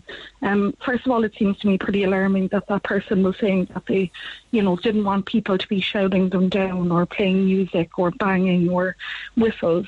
Apparently their right to protest supersedes anyone else's right to protest, and that seems to me a bit of a contradiction. I don't know if you'd agree with that. The right to counter-protest is something that's quite important, and particularly in light of the fact that they essentially held a private building hostage for several hours. Well, I suppose when protest meets counter-protest, voices can be raised, volumes can go up, it can get heated. Is that what happened? Well, I can tell you certainly that a person in a tricolour felt it was comfortable enough to lunge himself across a space that was carved between the two areas in order to, run, send threats. I can tell you that people passed me and another person who was there. That person is themselves trans and were happy to call us paedophiles as they were passing by. I can tell you that other people decided to come face to face with me because I was filming what was taking place and decided to get very physically threatening towards me. What I can tell you is that when there was heat involved, it was not on the side of the counter-protest. Rather, it was the people who were using the tricolour in order to, send some message about nationalism. And really, to be honest with you, it's an embarrassment for the tricolour that they may be wearing it and using it for that purpose. Okay, they were calling you paedophiles apparently, and you were calling them Nazis. Is that correct? That's right, and I do believe that they are in fact Nazis, and I won't retract that statement. I think they're fascist. I think they're happy to crush down anything that counters them. They're happy to come on air and discuss what they think of certain books that are placed in libraries. They're happy to shut down a public facility for several hours on end. But they're contending they didn't shut it down. It was closed already. Regardless of what the actual timeline is, Mick, what you and I both know is that they've been going in and consistently harassing library staff. I'm sure you might have been present at the previous protest from Forza that was organised in opposition to this. I'm sure you've seen some of the videos that are going around. They're happy to walk into a library space, to go up to a person who is themselves a civil servant and to harass them about content over which they have no control. Instead of taking their arguments about books being censored, etc., to the people who are responsible for it, they're happy to walk into bookstores and places all around the city and harass people who frankly are on minimum wage and are not deserving of that. They're happy to call those people names and to threaten them and to be present and to be live streaming them, invading their privacy. If you wouldn't call that fascistic behaviour, then I don't know what it would be, And if that doesn't require countering, then really it is an embarrassment on the state. It's a stain on the state that you can allow people to hang a banner across a public building for several hours denouncing trans people. And I know Marie, who spoke prior to me, has discussed the very real impact for this. And let's make no bones about it, because we have those statistics that 75% of children in schools will hear anti-LGBTQ statements towards them. Many of them will feel unsafe in bathrooms and unsafe in changing rooms. And if you have people out on the streets blazing a banner across a public building, then that sends a very clear message to LGBTQ youth. Now, they may claim it's not about anti-LGBTQ. That's because their messaging is unclear, and it's because they can't keep consistent in their statements. If it's not anti-LGBTQ and they claim it's something about not wanting to share sex education, then tell me why a book that's been out for nearly a decade is only getting this attention now, is only drawing this kind of frenzied mania around it. It's because they've latched onto another issue that puts forward their point. And let's be honest, they had big banners saying, they're anti-globalist and it's our country, Ireland for the Irish. They're anti-refugee, they're anti-migration, they're claiming to be anti-war when in reality what they want is to stop anyone from coming into this country. And I'll tell you that I stand at protests all the time. It's something. I was at a housing protest a couple of weeks ago, and not one single person from this so-called group that's so concerned about housing the Irish were at that housing protest, which really tells you all their ideology. It goes about as far as to shut down public spaces and to threaten violence and intimidate other people. But when it comes to standing up for their actual beliefs, they're nowhere to be found. And what I'd like to properly define, I believe the library was to be open until 5:30 p.m. on Saturday. So was it closed because of the impending protest? Or did the protest actually start and close it? So when they turned up, which they turned up earlier than their actual protest, they turned up at approximately 12:30 p.m. Now, there was awareness that this protest was taking place. And so whether the timeline is just before or just after the group arrived, the library closed because they were aware that people were coming in who were likely to harass them. Whether it closed because of the banner is irrelevant. Let's be honest about that. Whether it closed just before or just after, the timeline is not important here. What's important is that the library were aware that there was a threat to their staff by people who have consistently been coming in, been harassing them, been capturing them on video, been demanding things of them that literally is beyond their control. And so they made a decision to close their doors. Whether they did so at 12:28 or 12:32, that's not important to this conversation. But there's a picture up on Facebook from 11:49. Mm-hmm. So they were there earlier than 12:30.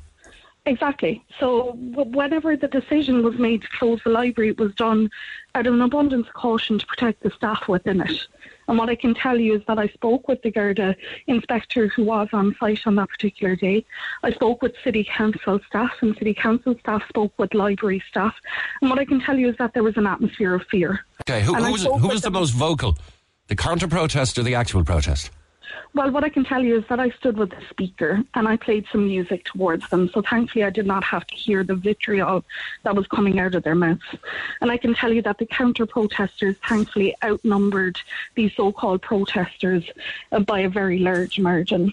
And even with it being a national display, and even with them importing people from abroad, which in fact they did do. They said they didn't. They still were only able...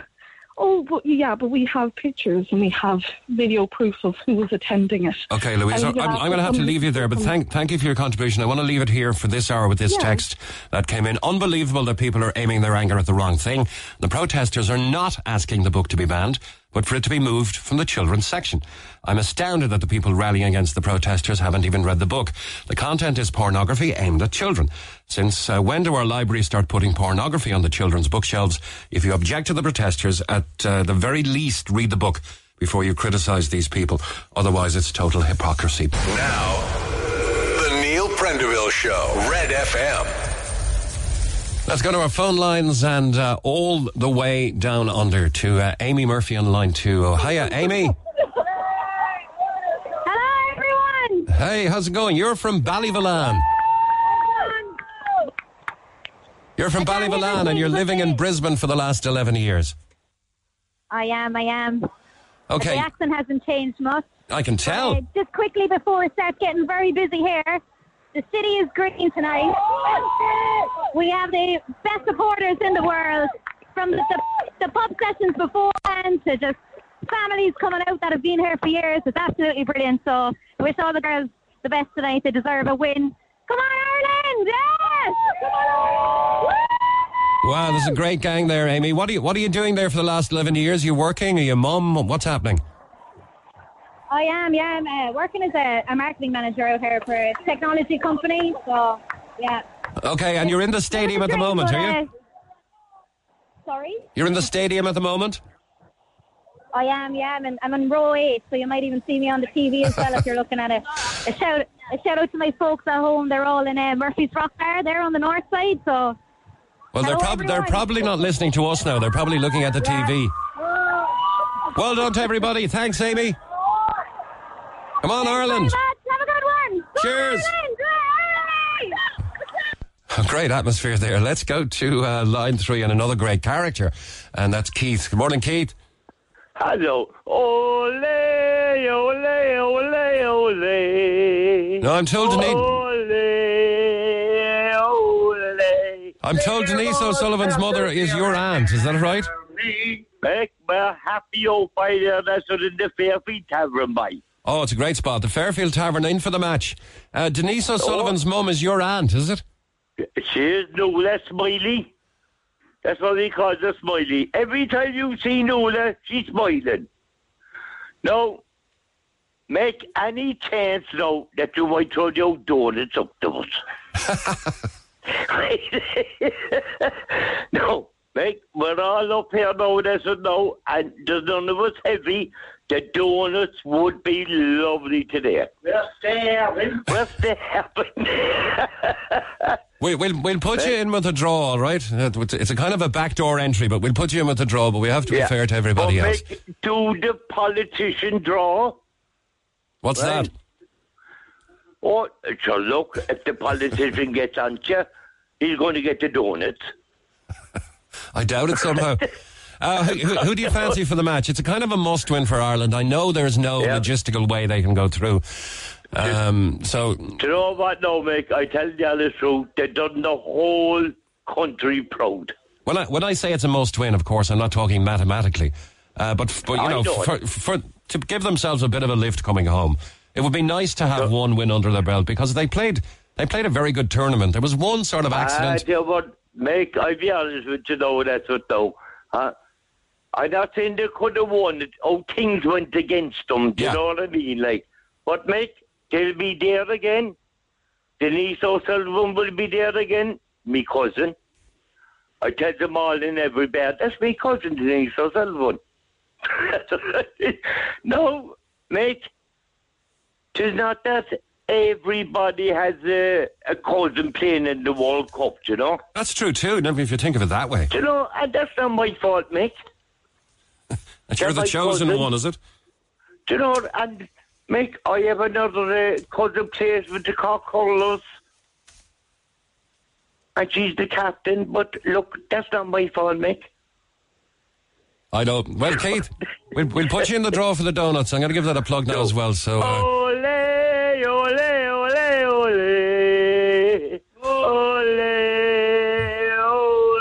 And that's Keith and all the gang in the Fairfield Tavern. He mentioned our donut competition.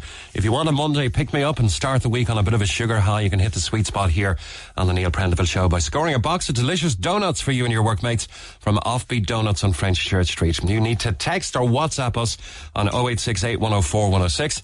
Tell us who you are, where you're working, and more importantly, why you and your colleagues deserve a Monday treat. And the Red Patrollers will deliver up to 5 boxes to a business every Monday. That's 60 donuts. That'll keep the Fairfield Tavern going. Offbeat Donuts, creating circles of obsession and making moments of magic. Their store, of course, is on French Church Street.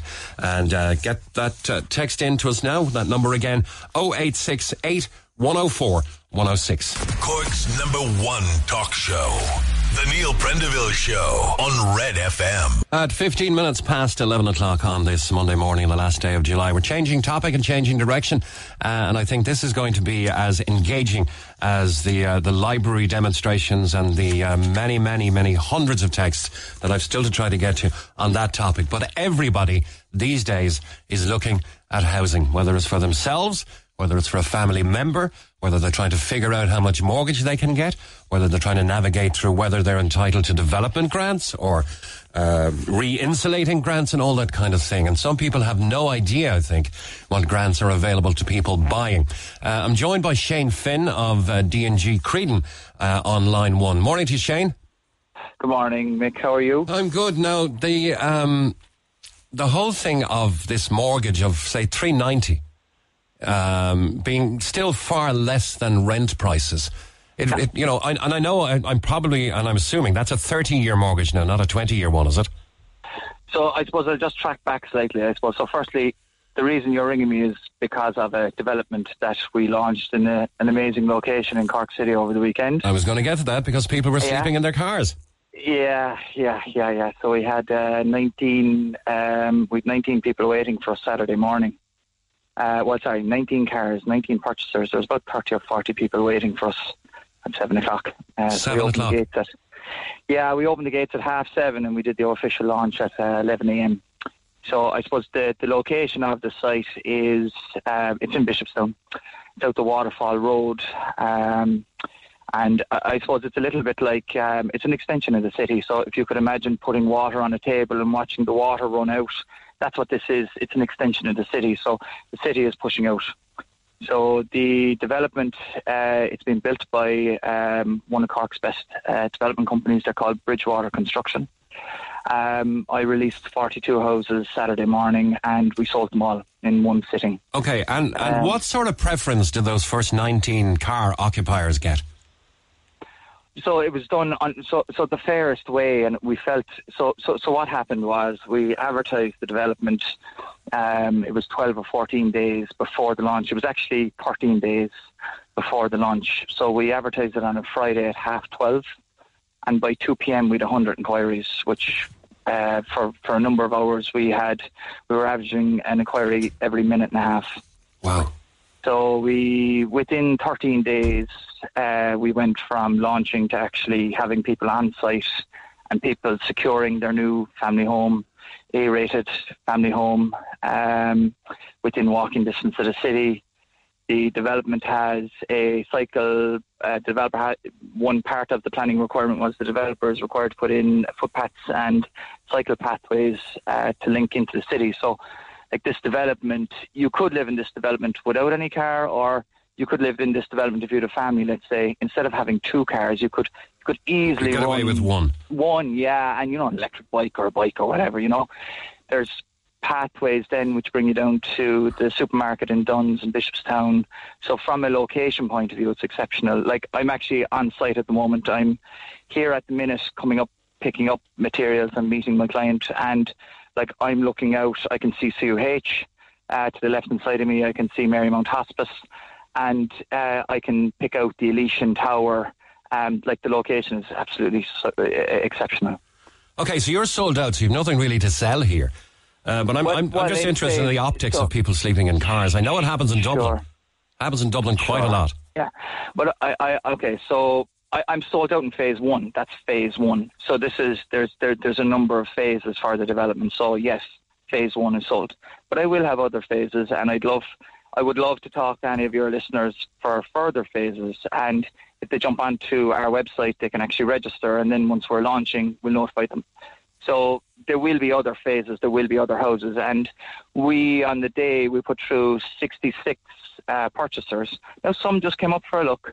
Some weren't ready, so we only spoke to people that were ready, able to go, and able to actually, they have their mortgage approvals in place and they're ready to rock and roll. So there were some people that we had to turn away, or there were some people that, they were looking for different house types, but they'll be ready for phase 2. And we'd be delighted to deal with them for phase 2, and we have all their details and we will be in touch with them. Okay, so how does it work for Joe and Mary Soap, let's say? Yeah, sure. Obviously, if they have documentation to say we're pre-approved, they've got a fair chance, and I won't say they can skip the queue, but they'll be given preferential treatment. No, so the way we did it was done on a first come, first served basis. So anybody that came, the developers actually had security up here for the protection of the public.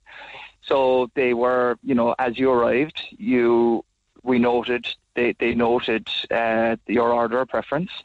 So then at 7 o'clock, when myself and the D&G Creed and Finn O'Connor team came up, we gave everybody a number, and you were called out by number. And then it was done by number. So you had the first choice, second choice, third choice, etc., etc. And if you didn't like what was there, you didn't buy. So as opposed to, us doing something online, everybody came up, they could see what they were buying. We had a marketing suite on site. We had drawings done up, and you could actually see what you were doing, and you could actually see the views, and you could see the location, and like where the site offices are on site, you're right in the centre of the site. So you could really get a feel. But you're still buying off plan, Shane. You're still buying off plan. You can stand on the site and have a look, but you're buying off plan. Yeah. Yes, 100% you're buying off plan. That's correct. Yeah. Okay. So you asked me an original question. I know I kind of shot forward ahead. And you asked me about Mary and Joe Bloggs, and you asked me about a purchase price of 390,000. So let's just drill into that, because part of our brochure we actually explained to people about the cost of what it was going to cost you, versus mortgages versus rents, and we actually broke that down to show people what your mortgage repayments would be. So will I explain a little bit about the different types of incentives and things like that? Okay. Please do. So on our brochure, I don't know if you have a copy of it there in front of you or not, but on our brochure, we looked at a purchase price of €400,000. So that was actually our entry price. So it was 400 up to 500,000 were our pricing. And there was various different types of houses within that pricing. So we just looked at 400,000 as an example.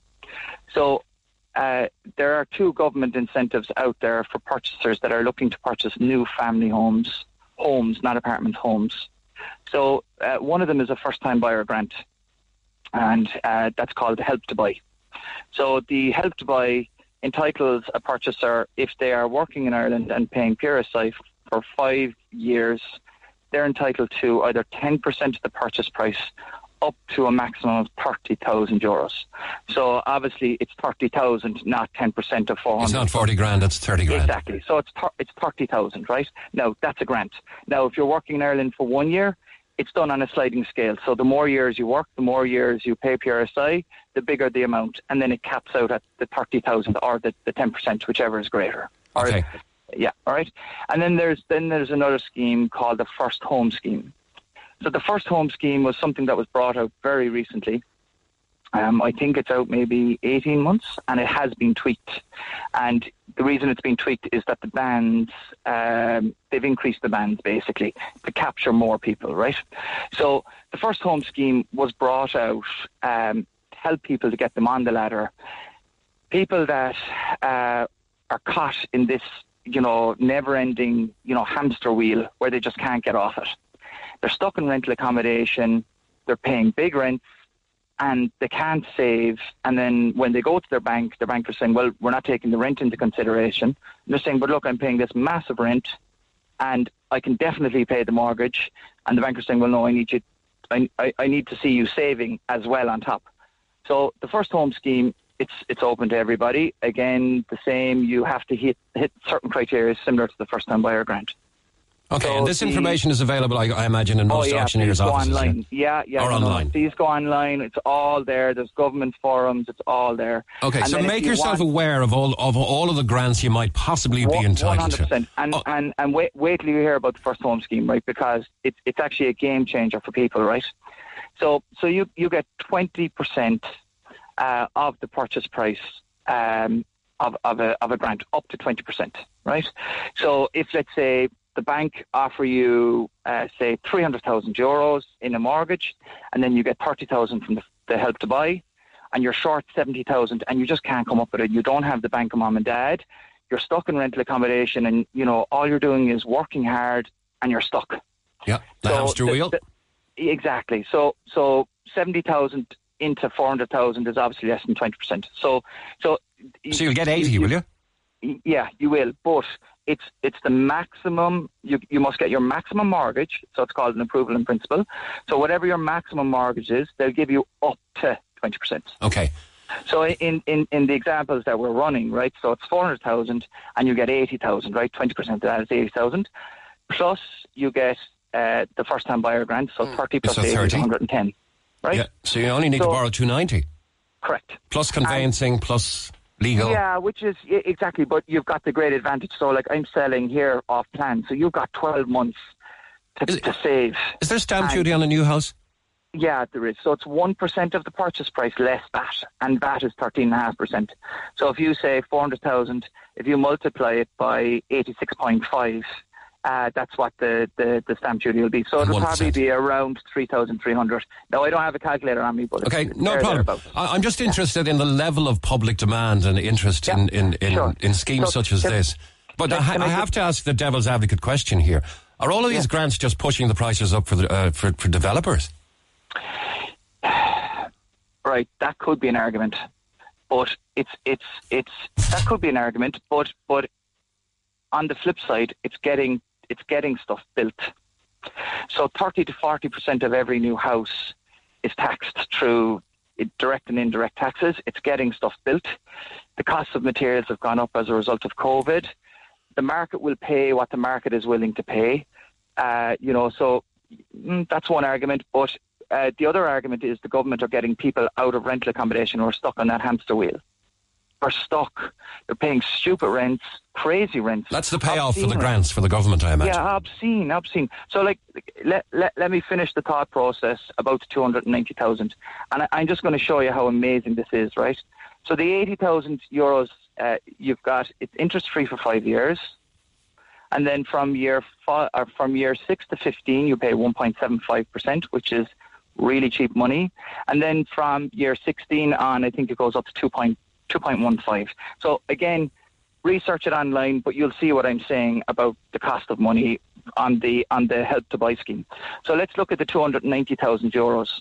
So what we did on our brochure was we wanted to show, because 400,000 it sounds like a lot of money, and it is a lot of money. But when you break it down into real terms and you use these grants, you're left at 290. So let's look at the mortgage terms on 290,000 euros.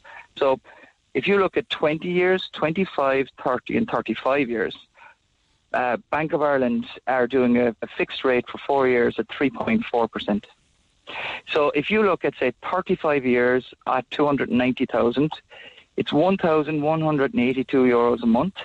And then if you look at 20 years and 290,000, it's 1,667 euros a month. Now, the house that I'd be selling you at 400,000 euros, we have rented similar houses. Rather than get into all of the minutiae of the numbers, how does it work out against renting in Bishopstown? I'm going to tell you. So we've rented similar houses at 2,500 euros a month. So you've got a mortgage repayment of 1,667 euros over 20 years versus 2,500 euros. Okay, so you're saving 900 a month. Yeah, and then multiply, well, it's 850 approximately. So multiply that then by 12, and then that's net money.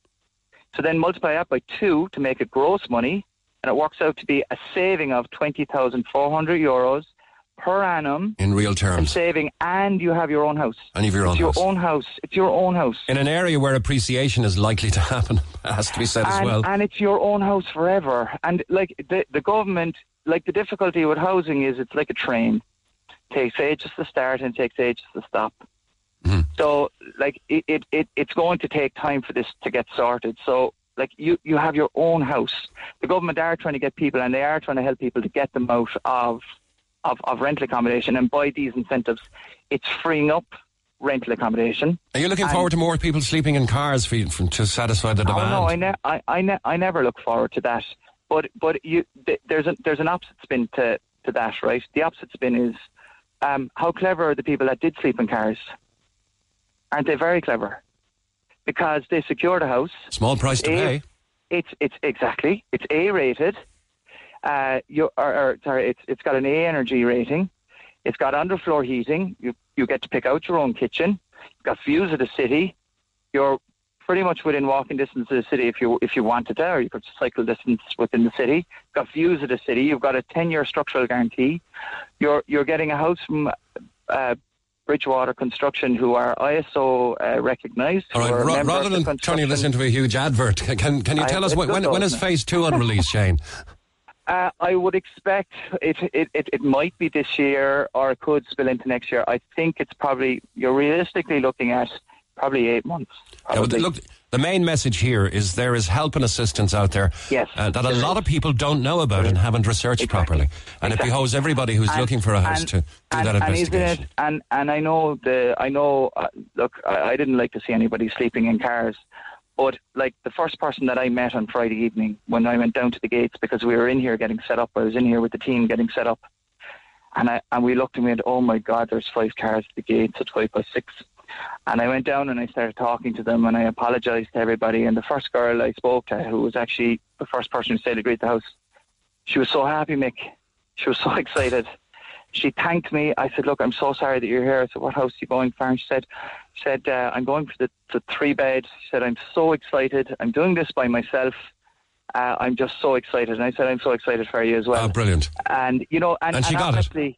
And she did. Yeah. And she got it. She was our first Shane, buyer, and she was so happy. I think we could do a full 3-hour Neil Prendeville programme on property alone, and we'd be happy to call you back if that happens, okay? I'd be delighted to speak to you. Yeah. Be delighted. Thanks a million, Shane. Thank you very much. And can I just say I'd like to wish the warmest congratulations to all of the purchasers here on Saturday. Okay. And I hope that their houses bring them a lot of luck and happiness. It's a nice, happy story in what's often a very fraught area. With people, houses falling through and loans falling through and mortgages falling through. And there was no bidding wars out here. The price was set. That was it. You came out, you picked out the one you wanted, and that was it. That's the fairest thing of all, isn't it? Yeah, and we took out our hand and we shook it and we said, congratulations, you've just bought a new house. Wow. There's others who would auction them, I would imagine. Yeah, but everybody left here floating, and there was a few people who had to wait a few hours, and we Cork coffee roasters up here, and we were feeding people bananas and water and chocolate and everything. Go on. I swear to you. Everybody was buzzing leaving. All right, Shane, thanks a million. Cheers. Thank you very much. Bye-bye. That's Shane Finn of Douglas Newman Good. Creedon, DNG Creedon. We've got a mortgage expert on the line in a moment, Joey Sheehan. You're listening to Cork's #1 talk show. I just think he's a brilliant interviewer. The Neil Prendeville Show on Cork's Red FM. And a very good morning at 25 minutes to 12. Joey Sheehan is of mymortgages.ie and is a veritable mortgage expert. Morning to you, Joey. Good morning. Thanks for having me on. We've spoken before. Look, to date, the Irish property market has been pretty resilient. But it has to be said, in the spate of 9 consecutive interest rate rises from the ECB, how much more can this go on? How long can it continue? Yeah, there's been a big hit to people in the last year, Mick. So the ECB has raised from 0 to 4.25% last week. So for all borrowers, but in particular for tracker mortgage holders, so the average tracker mortgage in the country left is in the region of 220,000. And if we take a 15-year term remaining at a margin of 1%, that means those borrowers are paying an additional $438 per month or $5,256 annually based on the increases in the last 12 months. And that's net, that's after tax. That's net, that's substantial. So what we are seeing a huge shift now is last year we were saying to, tracker people, we weren't saying to everybody, we were saying it strongly, but, consider switching, last year, and there were rates as low as 1.95% available. Some people did switch, but even today, even though the rates have increased substantially, we still have rates as low as 3.6 available. So there's a three-year fixed of 3.6 available, which in the example I gave there, if somebody were to switch onto that, they could reduce their monthly payment by $177 per month, or about $2,124 annually. So there are, even though rates have increased substantially, there are still options out there to switch and reduce the interest you're paying to your bank. Okay, so very much like the insurance industry, you would be a mortgage broker. You'd be dealing with various suppliers, would you? Yeah, so we have eight agencies with different lenders. So what I'd urge anybody with any mortgage, if you're thinking about a new mortgage, you have one for a year or two, or you have a tracker rate for 20 years, or no matter what your situation is, contact a mortgage broker. When people contact us, what we'll do is we'll say, what have you got at the moment? Is that competitive? What options are there with your current lender? What options are there with other lenders? And in most cases now, what we're doing is we're switching people to alternative lenders, because there are some better deals when you're switching in. You might get cash back and things like that, which will cover the cost. But no matter what your situation is, take advice from a mortgage broker like ourselves, and we'll point you in the right direction. And it could be worth thousands. And I know I've used this example before, but we've seen people, chopping and changing their gas, their electricity, getting rid of their Sky, even holidays and different things they're cutting back. Like the example I just gave there, if you could save over $2,000 simply by switching provider, maybe that means you can go on a foreign holiday this year as opposed to not. Yeah, and for those who are looking at property for the first time, it's still generally cheaper to repay a mortgage, isn't it, than the dead money of paying rent. I mean, as Shane Finn said there from D&G Creedon, at least you'll own the house. You'll own it forever. It'll be yours. And I agree 100% with that. So I took an example here of it was actually Bishopstown as well. We looked up what was for sale in Bishopstown. So we took a purchase price of $450,000. And we said if somebody was borrowing 90%, we call it $400,000 to buy that property. With one of the lenders, there's actually a 30-year fixed rate of 4.1%, which means the rate will not change for 30 years. So $400,000 over 30 years at 4.1%, the monthly payment is $1,932. The cheapest house we could find similar in Bishopstown to rent, and I think there was one, was about $2,500 a month. Yeah. So you could have a guaranteed fixed interest rate for 30 years for under $2,000 a month versus a minimum, I suppose, and $2,500 a month, and there's no guarantee that your tenure will continue there in the long term. Okay, so are people switching at a slower rate now? Or are they saying, okay, 9 in a row, this can't go on forever, the rates will have to come down? Well, I think actually what's happened is that the ECB was set at 0 and it was steady for a long time. So rates generally with the banks were fairly steady. They vary slightly. Now we're close enough to the top. We'll probably see, they're saying the experts, you call me an expert, I'm not sure about that, but the European experts are saying we'll probably see maybe another quarter, maybe a second quarter, but we're fairly close to the top of it now. Excuse me. And so now it's easier to kind of see what's available and compare, because what we did see last year, we were switching from lender A to lender B, and before we got to draw down lender B, the rates had increased, so it scuppered everything. Whereas now the rates with the banks have kind of settled down a little bit. There will be still some changes, but it's easier to assess what you have and what's available elsewhere and to actually achieve that. So we are seeing an upswing in people switching mortgage now again, yes. Yeah, okay. We've got a particular question for you. Myself and my partner were planning to build in family land. We applied for our mortgage. We got approved in principle with, let's just say, a high street bank. We progressed with the plan, drew up the plan, site evaluation, percolation test, hired our engineer and solicitor. We were all but ready to begin construction. We signed contracts with our third-party company who were overseeing the project. Last minute, the bank rejected our mortgage, and the whole thing ended up leaving us about $8,000 plus and 18 months of planning and stress down the drain. Surely the bank could have rejected us outright at first, as opposed to dragging it out and rejecting it last minute. Would that have been because of the interest rate increases? Well, everybody's circumstance is different, so if that person wants to contact us at My Mortgages after the show, I'd be delighted to try and help them. But there are, this is something that people get into caught sometimes. Just because one bank says no, it doesn't mean that another bank would say no. So different banks have different credit policies, and we'd often hear of somebody getting refused at one bank, and then we go into a different bank, and because the policy is different, there's no issue whatsoever. So there are a number of banks doing self-build mortgages, and they do have different policies. They can vary based on how much you need to be saving and how much deposit you need. And in fact, for people building a house, you don't actually need any savings with some banks once you have value in the site. So if you've got gifted a site and it's worth 50 or 80 grand or whatever, that basically counts as your savings or your deposit. So, because they're just trying to cover themselves with your savings, really, aren't they? They want that little bit of equity to make sure you pay the mortgage. Exactly, but if that's in the site, then that counts. So, if that listener wants to contact us afterwards, we'd be delighted to talk to them. We'll certainly pass on your information. What about alternatives for people who are trapped with vulture funds now? Yeah, so we're seeing more and more of this. So some people that are with vulture funds, basically, and they might never even have been in arrears, which is the frustrating part, and they've always paid their mortgage. So some of these funds are charging rates as high as in excess of 9%. So we actually do have one alternative for people who are over 60. So if people are under 60, they can look at maybe trying to refinance. Restructuring, yeah. and just take out a new mortgage, basically, and if you owe 150 or 200,000 to one of these funds, you basically take it out with one of the mainstream banks and then pay off the other fund, and that works fine. But the issue with a lot of these borrowers is that they're a little bit older, because the loans would have taken out maybe 20 years ago or more. So if somebody is over the age of 60, we have a product available with a company called Spry Finance. It's called a lifetime loan, where basically they can release equity in their home, and you don't actually make any repayments on it. It's repaid after you're deceased, and the interest rate applicable is in the region of 6.5%.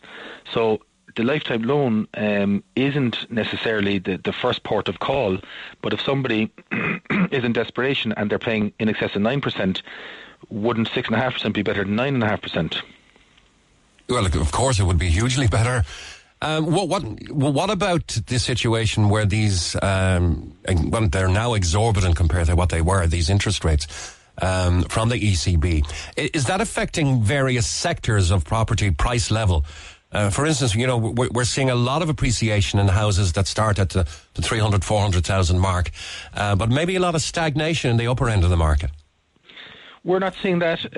No, we're not seeing that. We're seeing a strong level of interest at all properties in Cork, all levels. I suppose somebody who's buying a house for, we'll say, $1 million, they're probably selling a house for 500,000 or 600,000, and they've probably done well in that house. Maybe they bought it originally for 300,000 some time back. Also, I think the economy generally is strong here. We've basically full employment. Earnings are strong. There's a lot of people maybe back in Cork that would have been working in Dublin or London, and maybe they've got salaries commensurate with Dublin and London earnings, so they have a bigger firepower when it comes to Cork property, or they might have sold a property abroad or maybe in Dublin, and €1 million isn't a massive amount relatively for some of those people. So we're seeing strong level of interest across all parts of the market. Okay, would those people necessarily need your services if they have that kind of wherewithal?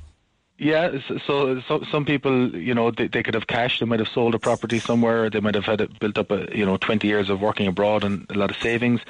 So they mightn't, but generally people will want some portion of a mortgage, even if they have a lot of cash.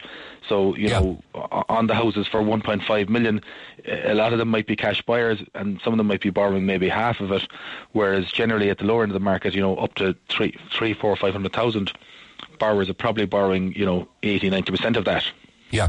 Okay, building on family land, is that complicated now, or is it getting easier?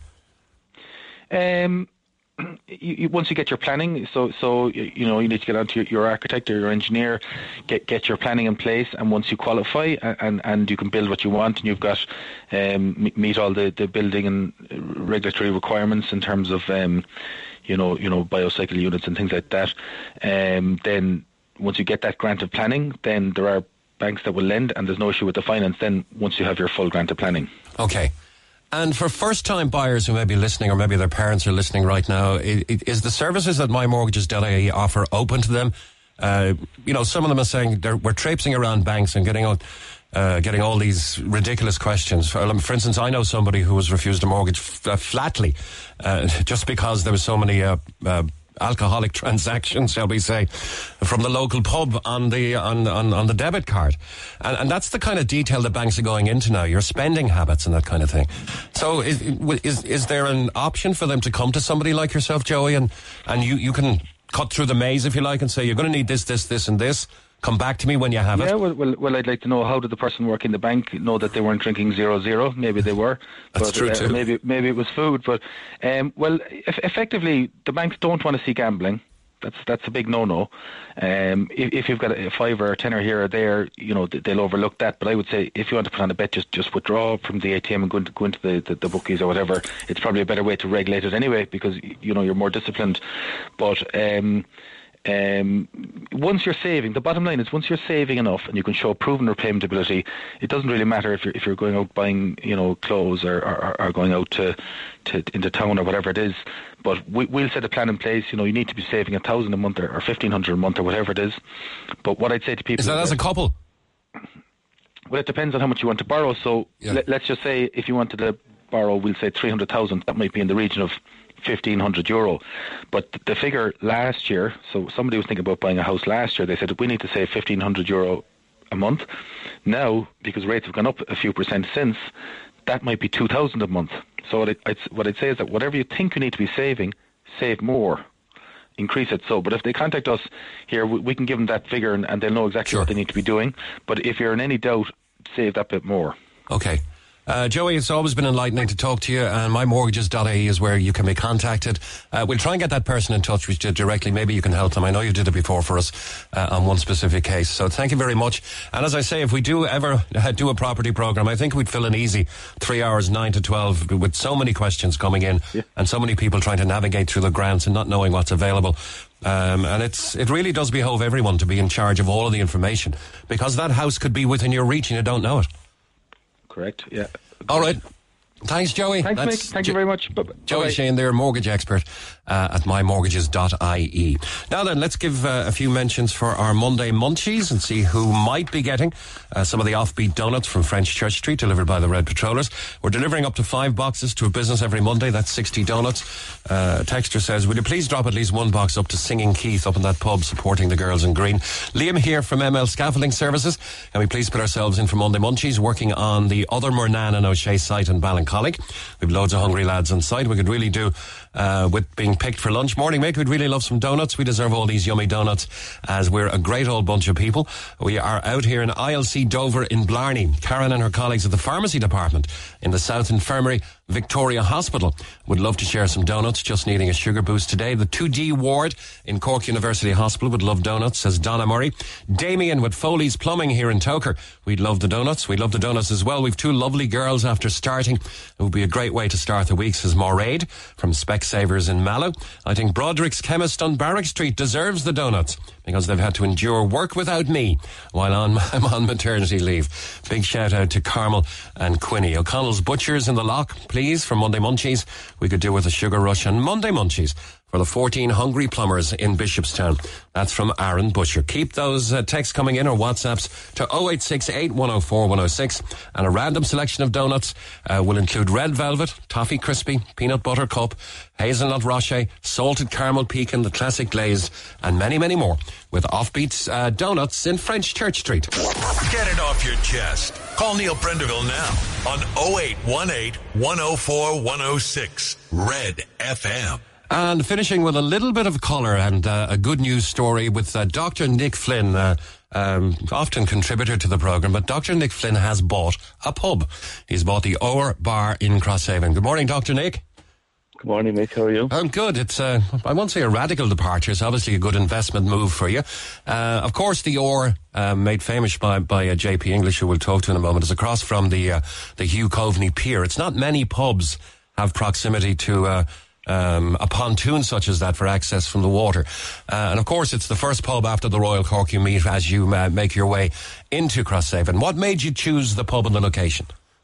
I suppose the location, first of all, is because it's in Crosshaven, it's a village like, I've grown to become very, very fond of. I trained as a GP in Crosshaven with Drs. John Murphy and Larry Martin there over the pharmacy probably 20 years ago this year, actually. And so I spent one lovely year training there. I came back to live in the village about 5 years ago, living the Camden Road. Very lucky to have a view out over the Onabry River, and I can see the pub. You can see the pub from your house, can you? And I've been looking across it for the last 5 years. I've enjoyed quite a few evenings there socially, and when it came for sale, and when I visited the pub, Nick, it's a fabulous premises. JP has established a great business there, and when you look out the window, ground floor and second floor especially, you can see across the harbour, you can see across the river to Corvini. I don't think there's a better view from any first floor restaurant than it's all glass. And it's up and down the river, up to the Royal Cork, over to Visa's Marina. You can even see Cove from there. It's an incredible view, and you obviously have plans for that view, do you? Yeah, absolutely. So, JP, as I say, over the last 10 years has built up a great reputation within the village, and we plan to build on that and hopefully build on the food offering as well. So we'll be hoping that we develop a really, really nice pub restaurant there with a very, very good reputation, where hopefully we're we'll have lots of people from Crosshaven itself coming, but hopefully people from Douglas, Carrigaline and the city and maybe further afield might consider us as their, Sunday lunch or Saturday evening, Friday night destination. So we're looking forward to all of that good stuff. And as I say, reading the social media farewell to JP is quite daunting. He's passing over the mantle. He's really has been part of the village and part of the community, and we're looking forward to. He joins us on the line. Actually, JP, you there? Yeah. Hello, JP. Oh, don't have him there. Maybe we can. Doesn't seem to be on. Yeah. Okay, we'll get to him. We'll get to him in a moment. So, I did read in the papers that you intend to. It's steady as she goes. Pardon the maritime parlance now. Steady as she goes for the moment, and then you have a rebrand coming. Yeah, so probably it'll be early next year, probably January, February time. Probably February to be fair. And we'll have a rebrand with moving towards the food offering. In fairness, we want to be careful because it is a very successful business and it is very popular locally, and we want to change things slowly so that if we get something wrong, I'm sure we will, right? That we can fix that. Okay, I figured out how to talk to JP, Dr. Nick. JP, welcome. Okay. How are you, Mick? I'm good. How are you, Nick? Hi, JP, how are you? Mickey sounds too happy.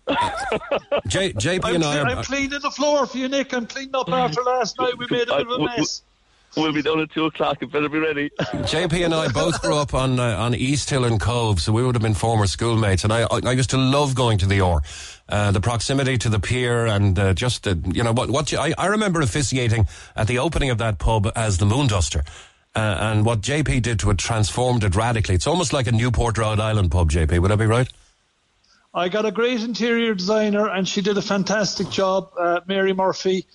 She picked the colours for me. I would never have figured it out. And I went with her vision, and I'm delighted with it. And it certainly has a New England feel to it, yes. Yeah, okay. And the plans are to develop on that brand.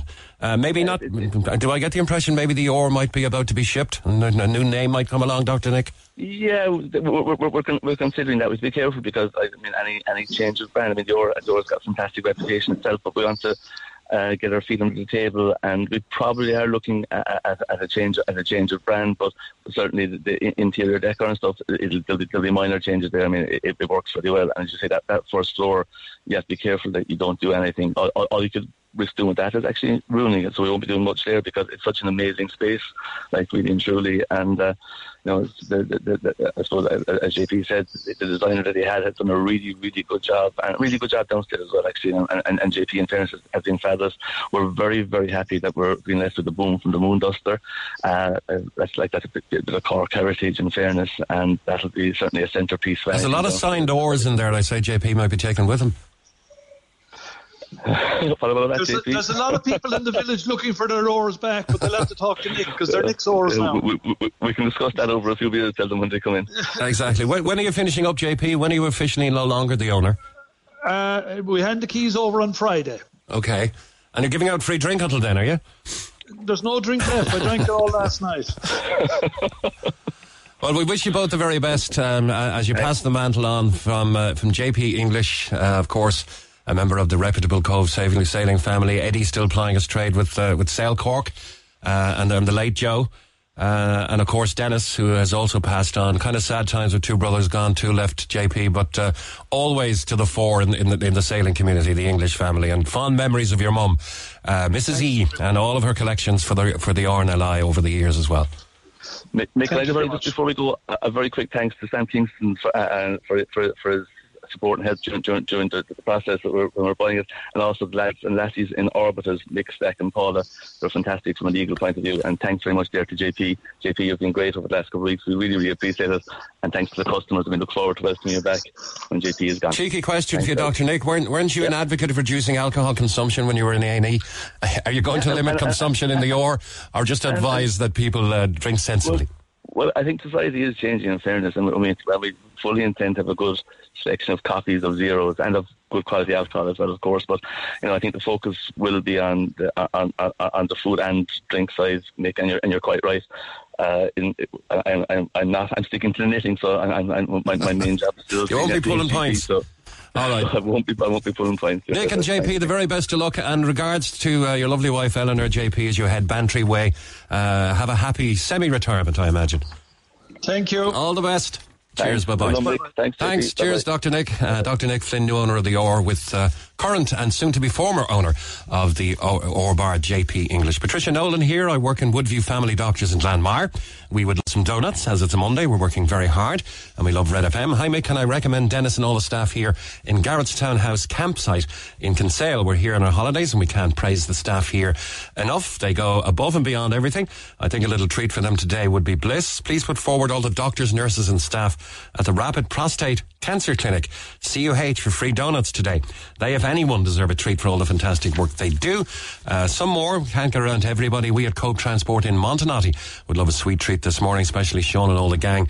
We have plenty here to share them out with. Now we've done the random selection on computer, and our Monday Munchies winner is Karen and her colleagues at the pharmacy department in the South Infirmary Victoria Hospital. They'd love to share out some donuts, and they need a sugar boost today. My thanks to the Neil Prendeville Show production team, Kevin Galvin, Seamus Wheelahan and Claire O'Connor. We have loads more to get to tomorrow, but well done on the offbeat donuts to our Monday Munchies winner, Karen and colleagues at the pharmacy department in the South Infirmary. For more Red FM podcasts, go to redfm.ie/podcasts.